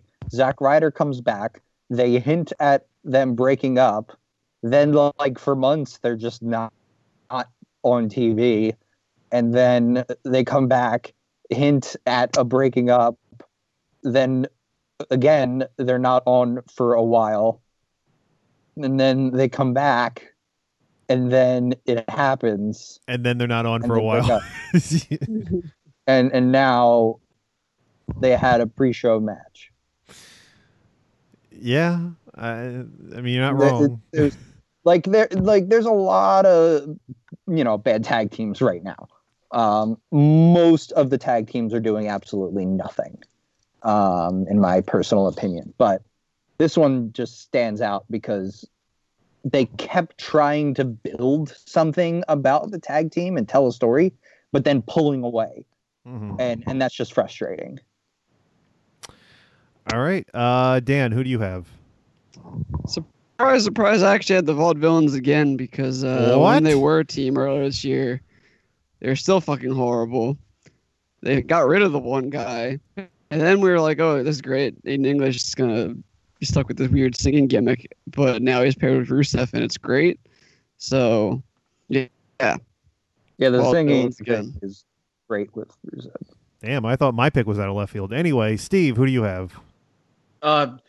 This was just a toss-up for me because they stand out because they're so bad. Like, you can't go wrong picking Hype Bros because they're terrible. Like, everything they do from their entrance to and the thing is too, like, I'm a low-key Zack Ryder mark. Like, something about him I just like, but them together is just dog shit. It's terrible. I can't stand them. So it's a softball pick because it's really easy, but they really stand out to me. So definitely Hype Bros. Well, this might be a little controversial, but my pick's going to be the Hardy Boys. Yeah, I want to hear why. Well, they came back at WrestleMania, which was great moment and everything. They gave them the tag titles, and then they proceeded to do absolutely nothing. They had the feud with Cesaro and Sheamus, which was long as hell and didn't matter. And then they were relegated to pre-show matches from then on out until Jeff Hardy hurt himself. Like, to me, it was like a wasted reunion of the two, other than the WrestleMania match. So, I think it would constitute a worse tag team if they did nothing with them, considering how popular they are. I do see your points because I got so caught up in them coming back I didn't really think about it, but yeah, they really did fuck all with that team. Yeah. All right, let's move to best TV show. Last year, Joe, you had a tie between SmackDown and Talking Smack. Steve, you had Talking Smack and the Cruiserweight Classic. I had just the Cruiserweight Classic, and Dan, you had Talking Smack. Technically, you could say Talking Smack again this year, but rest in peace. Yeah. Steve, who do you have? I picked the Mae Young Classic. I really enjoyed that. I thought that was good. I was gonna go NXT, but once again, I feel like that's a softball. Also, Raw, not Raw. No, I didn't say that.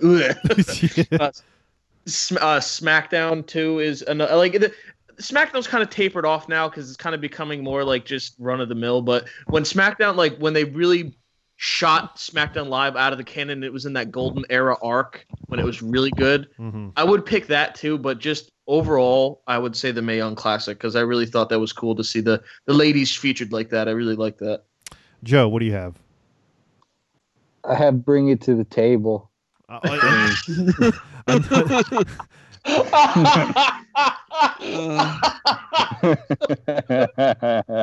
was fantastic. I kid. I actually have to go with Raw this year. Oh my God. Really? Yeah, I think Raw has had, especially as of late, some of the better stuff compared to SmackDown, in my opinion. You know, you got Braun and Roman. You have the reunion of the Shield. The Miz. You had a lot of good stuff with them. I mean, there was a lot of shit. But I felt like this, where SmackDown started to decline in quality, especially because of who the main champion was. Yeah, I was just say gender. Yeah. On the other hand, you have Samoa Joe and you have Charlotte was on there for a little while, and you have Sasha Banks, and now you have Alexa Bliss, and you have moments. Yeah, not everything's great in my opinion, but you had moments like Braun flipping over the ambulance, and you had again the Shield reuniting, and again as of late, it's more so gone up. But I think I saw a lot of good in Raw this year. All right, interesting. My pick's going to be the WWE 24 special on Kurt Angle. That was great. Yeah, to me it was the best 24 that they've done, and it really gave you a good insight on Kurt, especially what he's done since leaving WWE before coming back. And they handled TNA pretty well, so they did. Yeah, so that was good. And honestly, a lot of these weekly, I thought about the Mae Young Classic, but to me it didn't feel as not important, but like it didn't have that level like the Cruiserweight Classic did. I don't know exactly why, but it just didn't feel the same. That. I was torn between the Mae Young Classic or Ride Along, because there've been some good Ride Alongs. True, yeah. Dan, what do you have? Oh, mine's completely out of left field, but mine would be the UK tournament. Oh yeah, that's true. Oh, that's solid. I wish they would do more stuff like that, not just like the Mae Young Classic or the Cruiserweight Classic, but like even though that was kind of just rushed together, and of course it didn't really amount to anything since we still don't have a show for the UK guys or whatever. But I think the fact that they were able to tell a story over a 2-day tournament with like no break, like it wasn't like spread out or anything, and get a character over by not winning also in launching Pete Dunne. I mean, I think that's my favorite TV show they've done, my favorite TV memory, at least not pay-per-view show. Yeah, so. that was pretty early in the year too. I didn't even remember that happened in the year. That was where we got to see Tommy End before he became Aleister Black. Yeah, that's true. All right, pretty good match with Neville. Let's go to best pay-per-view. Last year, both myself and Jobo picked NXT TakeOver Toronto. Dan, you had TakeOver Dallas, and Steve, you had Backlash. That was the one where AJ won the title. Let's start with Joe on this one. What do you have for best pay-per-view? No, I just want to state that like I didn't watch as many pay-per-views this year as I did last year, due to timing and things of that nature. So I would say like I saw like split the year in half. I saw the first half of pay-per-views. Anything good then? And then what was that? I said, was there anything good? The one that stood out to me the most as the better one was the Royal Rumble. The Rumble itself, wasn't the best, and there weren't a lot of surprises, and the undercard was pretty good. Yeah, everything else in it was really good. Is that what you just said, Sean? No, I said the undercard was pretty good. Yeah. But I like the other matches going on in it. The match, you had a match between John Cena and AJ. That was great. Wasn't as good as their other ones in the past, but really good. You had the memorable moment of him tying Ric Flair. You had a really good cruiserweight match. I just felt like the other matches on it were very strong and just enjoyable to watch. And the Rumble, again, not a lot of like huge surprises, but even then you had some moments that furthered things, like Goldberg eliminating Brock like right away, to further that. But overall, out of the ones I've seen, again, I haven't seen them all this year. So had I have seen them all, I think my pick might have been different. But out of the ones I've seen, I got the most enjoyment out of the Royal Rumble. Dan. I had a tough time choosing between the takeovers because it was kind of obvious for me. Like I think takeovers just generally are better, and I guess it was close between Chicago, mainly just for the ending of that pay-per-view. DIY finally broke up, and they gimmicked us with the copyright and thought that the show was over, and then they're like, nope, Ciampa is gonna beat the shit out of Gargano now. But I think I have to say Brooklyn 3, just because Sanity wins, and then we get Red Dragon coming in attacking them, and then at the end of the night we get Adam Cole coming in too, and then we also have that great Asuka Ember Moon match, that she finished with a broken collarbone. We got Aleister Black and Hideo Itami beating the shit out of each other. Like, I don't know. It's only 5 matches on the card, but I think it's better than any of the main roster pay-per-views that they put on this year. Steve. Gee, I just hit myself in the face with my phone. That was that was a pay-per-view. Just A1 movement by me there. But I'd have to agree with Dan. NXT Brooklyn 3 was fantastic. Although I will give an honorable mention because I was very surprised by it. It wasn't the greatest thing ever, but I was greatly surprised. Great Balls of Fire was not a steaming pile of crap. It was actually pretty enjoyable for the most part. That was the closest thing on the main roster that I was even considering, but even with such a silly name and premise, it was a very good pay-per-view. So I will have to go with the NXT card, of course, because like Dan said, it's NXT and it's unbelievable almost every time. But high honorable mention to Great Balls of Fire. Okay, my pick might be a little weird, but don't say Battleground. No. My pick's going to be the first half of WrestleMania. Okay. No, I get it. Because, get it. I mean, if we remember WrestleMania, it started off really good with Shane and AJ. You had the Hardys return. You had other things I can't remember. Owens and Jericho and all that stuff. So you had some really good stuff in the first half of WrestleMania. And then as soon as Rollins and Triple H started their match, everything just went downhill. But I mean, I was going to make a Last Jedi comparison, but I'm not going to. I'll just say the first half of WrestleMania, my pick. So let's go to worst pay-per-view. Last year, we had both me and Steve picked WrestleMania 32. And Jobo, you had Survivor Series from last year. I don't even remember what was on that show. That was the one where Raw won the first 2 matches, and then SmackDown won the men's match. So SmackDown won apparently. You're right. Yeah. And Dan, you had SummerSlam from last year, a show I was at. I don't know why you hate it so much. So let's. I'm just going to throw it out there. My pick is Battleground. Enough said. Battleground. Same. The Punjabi prison match and the Great Khali. I have nothing else to say. It's a shame because there's a really, really good Uso New Day match on this card. That was one of the that was like almost my match of the year. That one. It was up there in the ranking. That match was unbelievable. But then we got Aiden English defeating Ty Dillinger. We got Nakamura beating Baron Corbin by DQ.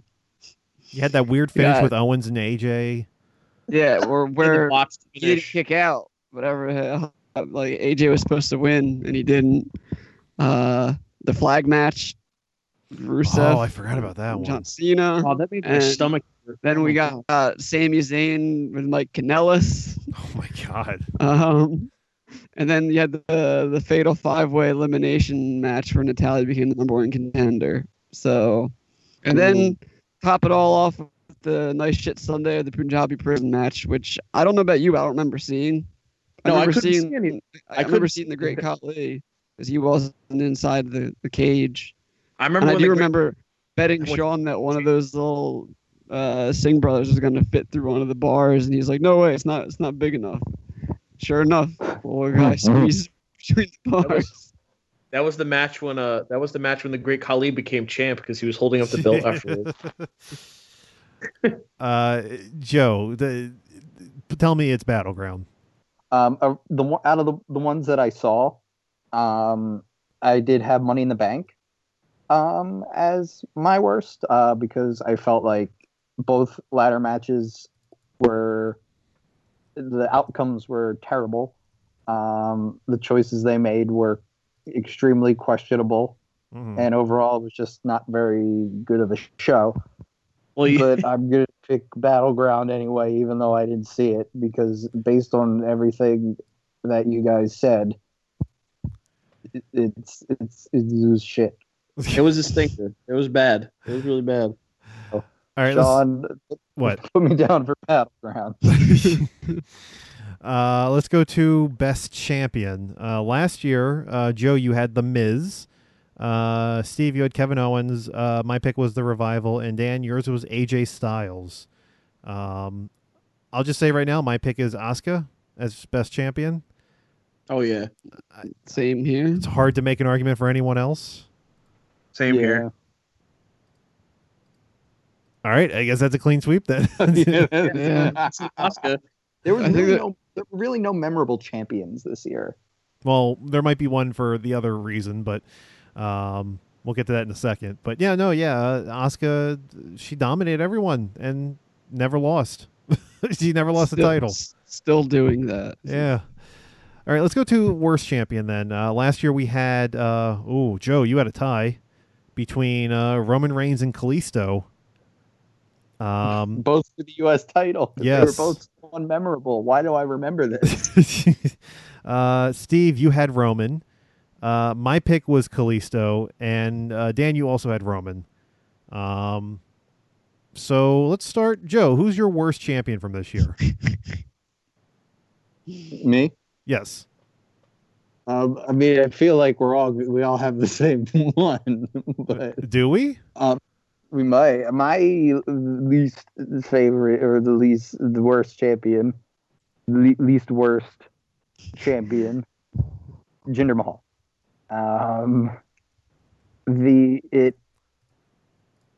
It's the WWE Championship. It's the main title. Why go with that? And it didn't even make sense. He didn't feel like a champion. If you gave him one of the secondary championships, that would sure, whatever. It's the Intercontinental Champ. Maybe it would have worked. Who knows? Yeah, sure. When he had that little tag team with Rusev, give him a tag team championship. I forgot about that. But that was when he was handsome Rusev. Oh yeah. He had his nose broken. But it's the big belt. It's the history of that belt, and what came out of it with him. Terrible matches and him making a bunch of Asian jokes about Shinsuke Nakamura. Like Mr. Wishy-Washy. It's such a shame. It's such a shame that that lasted so long. And this isn't a knock on Jinder. I think he could have made a really good heel, like United States champion. And, he could have done his shtick, his anti-America shtick with the United States Championship, and that would have worked a lot better. But because it's that belt, it just doesn't work. Mm-hmm. Dan, who's your pick?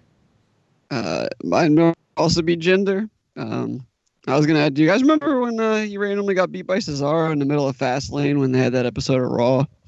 Oh, yeah. I do. But Jinder, I mean, they just wasted 6 months of everyone's time, and tarnished a good couple people that are earmarked for success in the process. Nakamura. Yeah. Excuse me, I have a cough. Oh no. I mean, at least someone finally kicked out of the Colossus. Great. Why were they Why were they fucking protecting that move? Why? But yeah, he just, it was bad. Like he at least improved as far as being able to carry himself as a more serious like character and everything. But I mean, he just didn't represent the belt like even in a way a heel should represent it. Like everything was bad about the whole reign, and like everyone said, stuff, the racist jokes about Nakamura, and like you're trying to be the anti-American, but also xenophobic at the same time. Like, which one is it? Pick one guy. Steve, are you also going gender? I have a two-way tie. I have a tie between Brock and Jinder for different reasons. Oh wow, both world champions. Yeah, I agree with Brock too. Jinder, for everything everybody said, it's a joke. They took a jobber and they tried to create him into a champion simply because he got jacked and in shape, and it felt like some kind of weird science experiment. And at first I was for don't hinder Jinder, but then once I saw how he was with the belt, I was like, no. Please hinder Jinder. Please hinder Jinder. But yeah, so he just did a disservice to the belt by being a subpar champion and being kind of annoying. Brock, yet again, we could have Braun as champion. We could have had Samoa Joe as champion. I am tired of watching a show where the champion isn't there besides like 2 months of the year. This is getting old. This whole shtick of the champion never being there is fucking stupid, and I'm tired of it. Don't worry, Steve. When Roman beats Brock at WrestleMania, he'll be around for all year long. like honestly, at this point, like as much as I dislike Roman, at least I'll be able to see the belt every night. Yeah. I actually don't have either of them. My pick, honorable mention. I will give an honorable mention to Jinder. However, my pick for worst champion of the year is Bayley.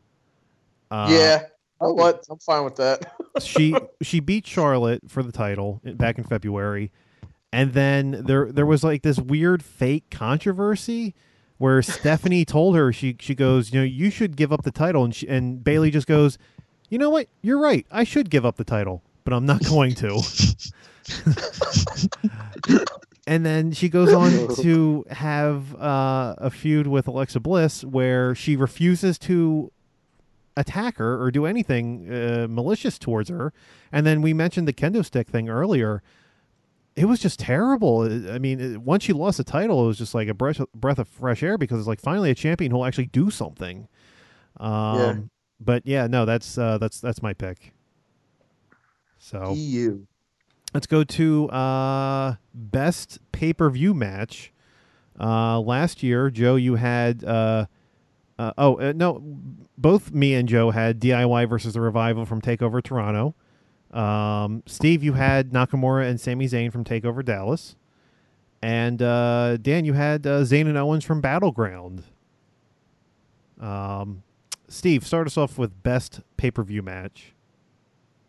Definitely, which NXT was it? I'm having trouble remembering, but Tyler Bate versus Pete Dunne. That was Chicago. It was Chicago. Yeah, that match had my body was covered in goosebumps. That was one of the best wrestling matches I've ever seen in my life. Although I will give an honorable mention to Usos New Day at Hell in a Cell because that was incredible. But I had to go with Tyler Bate versus Pete Dunne because the thing with that one for me was I knew who both those guys were. I didn't follow the UK Championship super closely, but I knew of them. That was my first real time seeing those two wrestle, and my God, did they make fans of me. Oh, boy, did they. But like I said, definitely honorable mention to Usos and New Day at Hell in a Cell because the stuff they came up with in that cage, especially when they trapped the one Uso with the kendo sticks, I thought that was great. Joe, what's your best pay-per-view match? I was very pleasantly surprised with AJ and Shane at WrestleMania. You know what's funny? As soon as you said pleasantly surprised, I knew that's what you were going to pick. Yeah, because no one had any, like, we knew AJ was great, but we're like, why were they putting him with Shane? Like, Shane's the best wrestler in the WWE. Of course. But they were really good. I think AJ was a perfect partner for Shane. You know, Shane they consider a special attraction, I guess. So if you're going to put him with anybody, put him with somebody good, and they did put him with somebody good, and I was surprised at how good it was. I thought it was just good, and the build up to it was good too, with all the drama AJ was causing on SmackDown and him being fired, and the website putting him in the alumni section, like it worked, and it led to a very pleasant surprise. My pick for best pay-per-view match is the Fatal 4-Way from SummerSlam for the Universal title. Yes. Originally, my pick was going to be Bate versus Dunn from Chicago, but I can't. I don't know. It's hard for me to pick against Braun just causing chaos throughout the entire match with. So good. 4 like legitimate threats and just demolishing everything around him, and it was a very fun, interesting. It's probably technically not the best match, but it's definitely very rewatchable. I'll tell you that. So good. Dan, what's your pick? All right, I also have Bate versus Dunn from Takeover Chicago. And as I said last night, having seen their third match that they aired on NXT, and they even had like an overrun on their show for some reason, which is weird since it's taped. But I'm not. I kind of have to watch them both again now, because I'm not even convinced that the match that they just had on NXT wasn't even better than the one they had at Takeover. But I think that match is just like one of the best pure examples of professional wrestling, at least that WWE put out this year. Like, it's the only thing that could obviously compare to something from New Japan, I want to say, as far as actual wrestling. I mean, let's be goes. honest. So, Okada Omega was the best match from the year, oh, but of course, we're sticking with WWE for this one, and specifically pay-per-view. But definitely go check out that episode of NXT when you get a chance, because I think they might even top their Takeover match. All right. Let's go to worst pay-per-view match. Last year, Joe, you had an interesting choice. I barely even remember this match. The Wyatt family versus Ryback, Kane, and Big Show from Fastlane. No, I remember that. Man. I remember that very well, unfortunately. Oh, that was terrible. Dan, you had Darren Young versus The Miz from Battleground. That was when Bob Backlund couldn't figure out how to take his shirt off and fell over backwards. And both me and Steve had the Asylum match with Jericho and Ambrose from Extreme Rules. Oh man, Moppy was there. Yeah, he was. But my pick for worst pay-per-view match from this year, I'm going to give an honorable mention to Nakamura and Baron Corbin from Battleground, just because of how terrible it was. But my official pick, and I don't know how you can top it, is going to be the House of Horrors, which may have also had a Moppy sighting. I'm not sure. There was a poopy sighting, I can tell you that. Definitely was a poopy sighting. Terrible. Absolutely terrible. No, it wasn't even a match. It was not. It was the most unintentionally hilarious thing. It was With so the baby dolls and the poop socks and the. It was the fridge, not the socks. They went Oh, to I'm sorry. I was thinking of something else. blue to red. Oh yeah, the light colors would change. It was absolutely awful. I'll give my vote was definitely for the House of Horrors match, but I'll give an honorable mention to Rusev versus Cena with the flag match. Oh, what a useless match! What a useless stipulation. another match from Battleground. Yeah, exactly. That card was PU. Dan, are you also going House of Horrors? It's kind of a toss-up between that and the Punjabi prison match. Oh shit, you're right. That was so terrible. So, I think just to get it on the list, I gotta go with the Punjabi prison match, because my God, like, remember the part when like Randy Orton was like suplexing him into the cage, and he just heard Jinder like, "You all right?" Like, I guess, and like, just the rules with the one ref having to operate all the cage doors and everything. Oh, poor like, guy. Everything about that match, and then the Singh brothers just being there just like every other time, like. And the announcers mentioning 85 times that there are no doors on the outer cage. Yeah. Every time, like, remember, there are no doors. It's like, okay. and reminder, this time Randy Orton didn't flip the Singh brothers like, from head to toe. He just threw them off the cage. So because that was much safer. Yeah. They almost died. He almost killed the Singh brothers multiple times. But yeah, I mean, they're both terrible matches. I mean, if you even want to consider the House of Horrors match a match, it was only a match for what, like 3 minutes, because the rest of it wasn't. And then once they got to the ring, like the whole purpose of the match was then shifted from Bray getting his revenge to, okay, we're going to further the Jinder Mahal thing. He comes in and interferes with the Singh brothers, and then you realize, oh, wait a minute, this match was pointless and meant nothing. Yeah. Bray gets the win, but the win doesn't matter because it's all about the WWE Championship, which wasn't even a rematch. The match happened after they switched brands. Right. But that was. You say that, but they had that Owens and Jericho match for the U.S. title after Owens switched brands, so that's no excuse. Yeah. Also, honorable mention to the kendo stick on a pole match.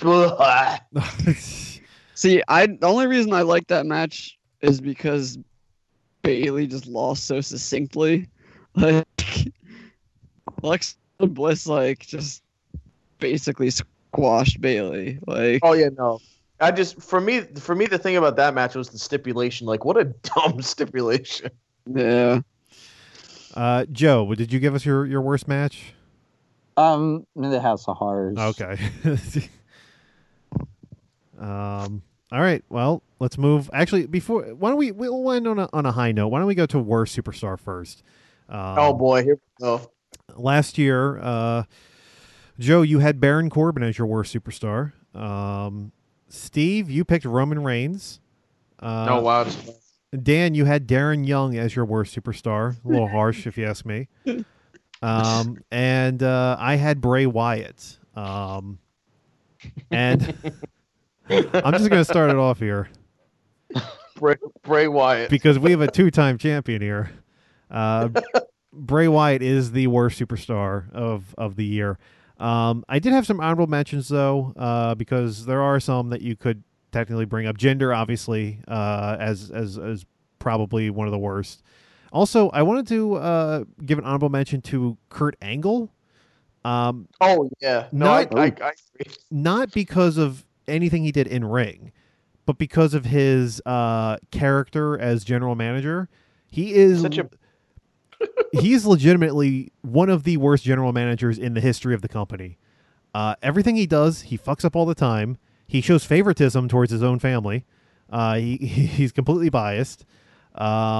He has no idea what he's doing. Matches just happen for no reason. Can't pronounce anyone's names. Can't pronounce names. He doesn't even know that the cruiserweight division exists. The list just goes on and on and on. He's a terrible GM. I love Kurt, but he's just terrible at gimmick wise being a GM. But my official pick is going to be Bray Wyatt for everything we mentioned throughout the last 2 hours. Joe, who's your worst? Bray Wyatt. I miss the old Bray. Please bring him back. Get rid of Battlefield Earth, Bray Wyatt, with the John Travolta dreads. Please, I want my Bray back. I want him back. I want my backwoods Louisiana cult guy back, not this shell of a man. I want him back. I miss him and his sheep people and his rocking chair and his lantern. I miss it. My Bray back. Back And his Brady back. Hawaiian shirts. I miss the Hawaiian shirts. I want the old Bray back. Joe's crying, man. This is terrible. Oh God. I mean, for all reasons listed, Bray Wyatt, like I stated earlier in the show, is regressing. He is losing the ability to cut interesting promos. He's losing the ability to wrestle. He's moving backwards, and it's not even like he's staying in the same spot. He's going the absolute wrong way. And just for someone, like I said earlier in the show as well, for someone that has been so far up there to fall this far down and continue falling is it's really sad to witness. And my choice will be Bray Wyatt for the year of 2017 as worst superstar. Dan, are you going to make it a clean sweep? Believe it or not, no, I'm going to make things a little messy here. So, for a while, I was really considering picking Baron Corbin because that guy he reeks and he stinks. He's never done it for me, and it just keeps getting worse and worse. Yeah, I was thinking about this, and the worst superstar of the year is Mike Kanellis. Oh yeah, he got brought in man. because of Maria. Had a couple middling matches, 50-50 booking with Sami Zayn, and then they found out he had a pill problem, and now he doesn't wrestle. So, yeah. She's having a baby, so she's not on TV. So Mike Kanellis can't be there if his wife that he took the name from isn't there, and it doesn't make any sense. So he's wrestling Mike house Bennett. shows, but that's it. I mean, I always thought that he had a ceiling anyway, but yeah, I can't argue. I'm not saying that he was going to be good either way, but I mean the fact that they brought him in and gave him that gimmick of him taking her name and all that stuff when he already wrestles as another name. All right, let's move to our last category, best superstar of the year. Last year, everyone clean sweep AJ Styles. Oh yeah, that was his year. It was. Let's see how we do this year. Joe, who is your best superstar of the year? My best superstar of the year is Kevin Owens. I really liked everything he did this year. From his stuff with Jericho, the right up to WrestleMania, or I should say the Festival of Friendship. His stuff with Jericho was great, and then his feud with Jericho was great, and then his time with the U.S. title was good, and his feuds with Shane and his stuff with Sammy, and his promos he's cutting, and his even I believe in the beginning of the year he had the Universal title, right? Yeah. He's getting up there, like for a guy who, for a while was, considered just nothing, a nobody. Like he's a somebody, and it's crazy that within the span of a few months, Vince goes from being very disappointed in his WrestleMania match to now we're gonna have a segment together. That's crazy to me, and he deserves a lot, and he's getting a lot. And think about it this way: how many there's a countless amount of SmackDowns where when you had Jinder Mahal as the champion, and he wasn't even the main event of the show, it was something with Kevin Owens. He was main eventing SmackDowns. He was the overarching story of SmackDowns, and that's crazy that the WWE champion isn't even, main eventing a lot of them. He's showing up in the middle. So just because of how good he is in his feuds and his interactions with other people, I have to go with Kevin. Not a bad pick at all. Steve, I have a feeling that we will both have the same selection, so if you wouldn't mind. Braun! Steve, he had Mustafa Ali. But yeah, when Mustafa Ali. But I will give an honorable mention. I thought he had Rich Swann. Oh God, yeah, he couldn't handle it apparently. But my honorable mention will go to Aleister Black because he probably has one of the coolest personas in WWE right now. I'm a sucker for anything that involves metal because I think in a wrestling world, metal, if done right, is such a cool music style and personal style to use because it's just like it carries a lot of power. But his entrance, his music, his move set, because he's a legitimate Dutch kickboxer, he's the complete package. And now that he's opened his mouth on the mic, the guy can talk and he cuts some pretty decent promos because he stays very soft spoken and only says what he needs to. But overall, best superstar is Braun. After flipping that ambulance, he won my heart. You know what's funny is I completely forgot about Aleister Black, and I feel like an asshole not putting him in for best gimmick over Goldust. Oh yeah, no, I was thinking that too for gimmicks because his gimmick is just incredible. I had to pick between him and Velveteen Dream for the gimmick. Yeah, So, all right. I'm gonna stick with Goldust, but I'm gonna throw in an honorable mention to Aleister Black because I don't know how I just completely forgot about him. His entrance alone with the coffin sit up is just every time I get goosebumps. Yeah. Anyway, my pick is also Braun. Yeah. Dan, who do you have?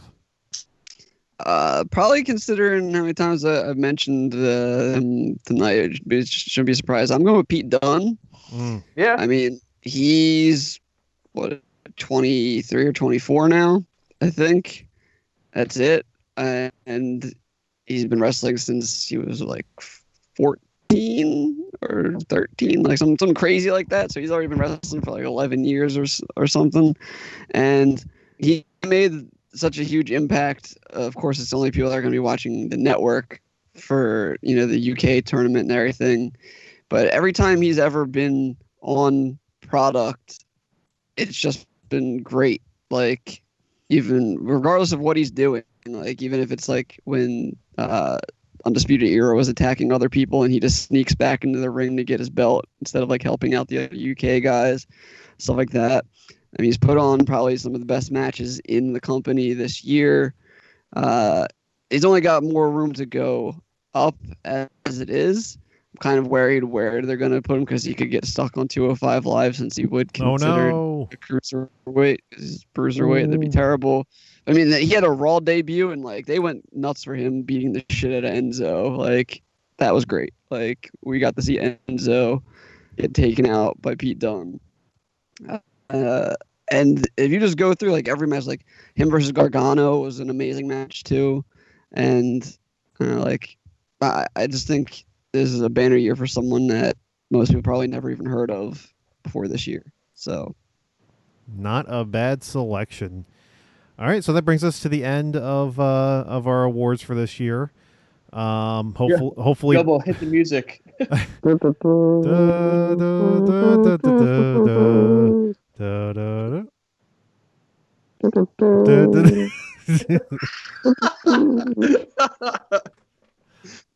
Oh God! All right. Well, hopefully Bray Wyatt doesn't show up on our list for next year. He probably will, but he probably will. I don't see him. He pulls a Cody and just leaves and does something better. Yeah, but if he leaves, he can't use the Bray Wyatt gimmick. Yeah, but he could just be Wyatt.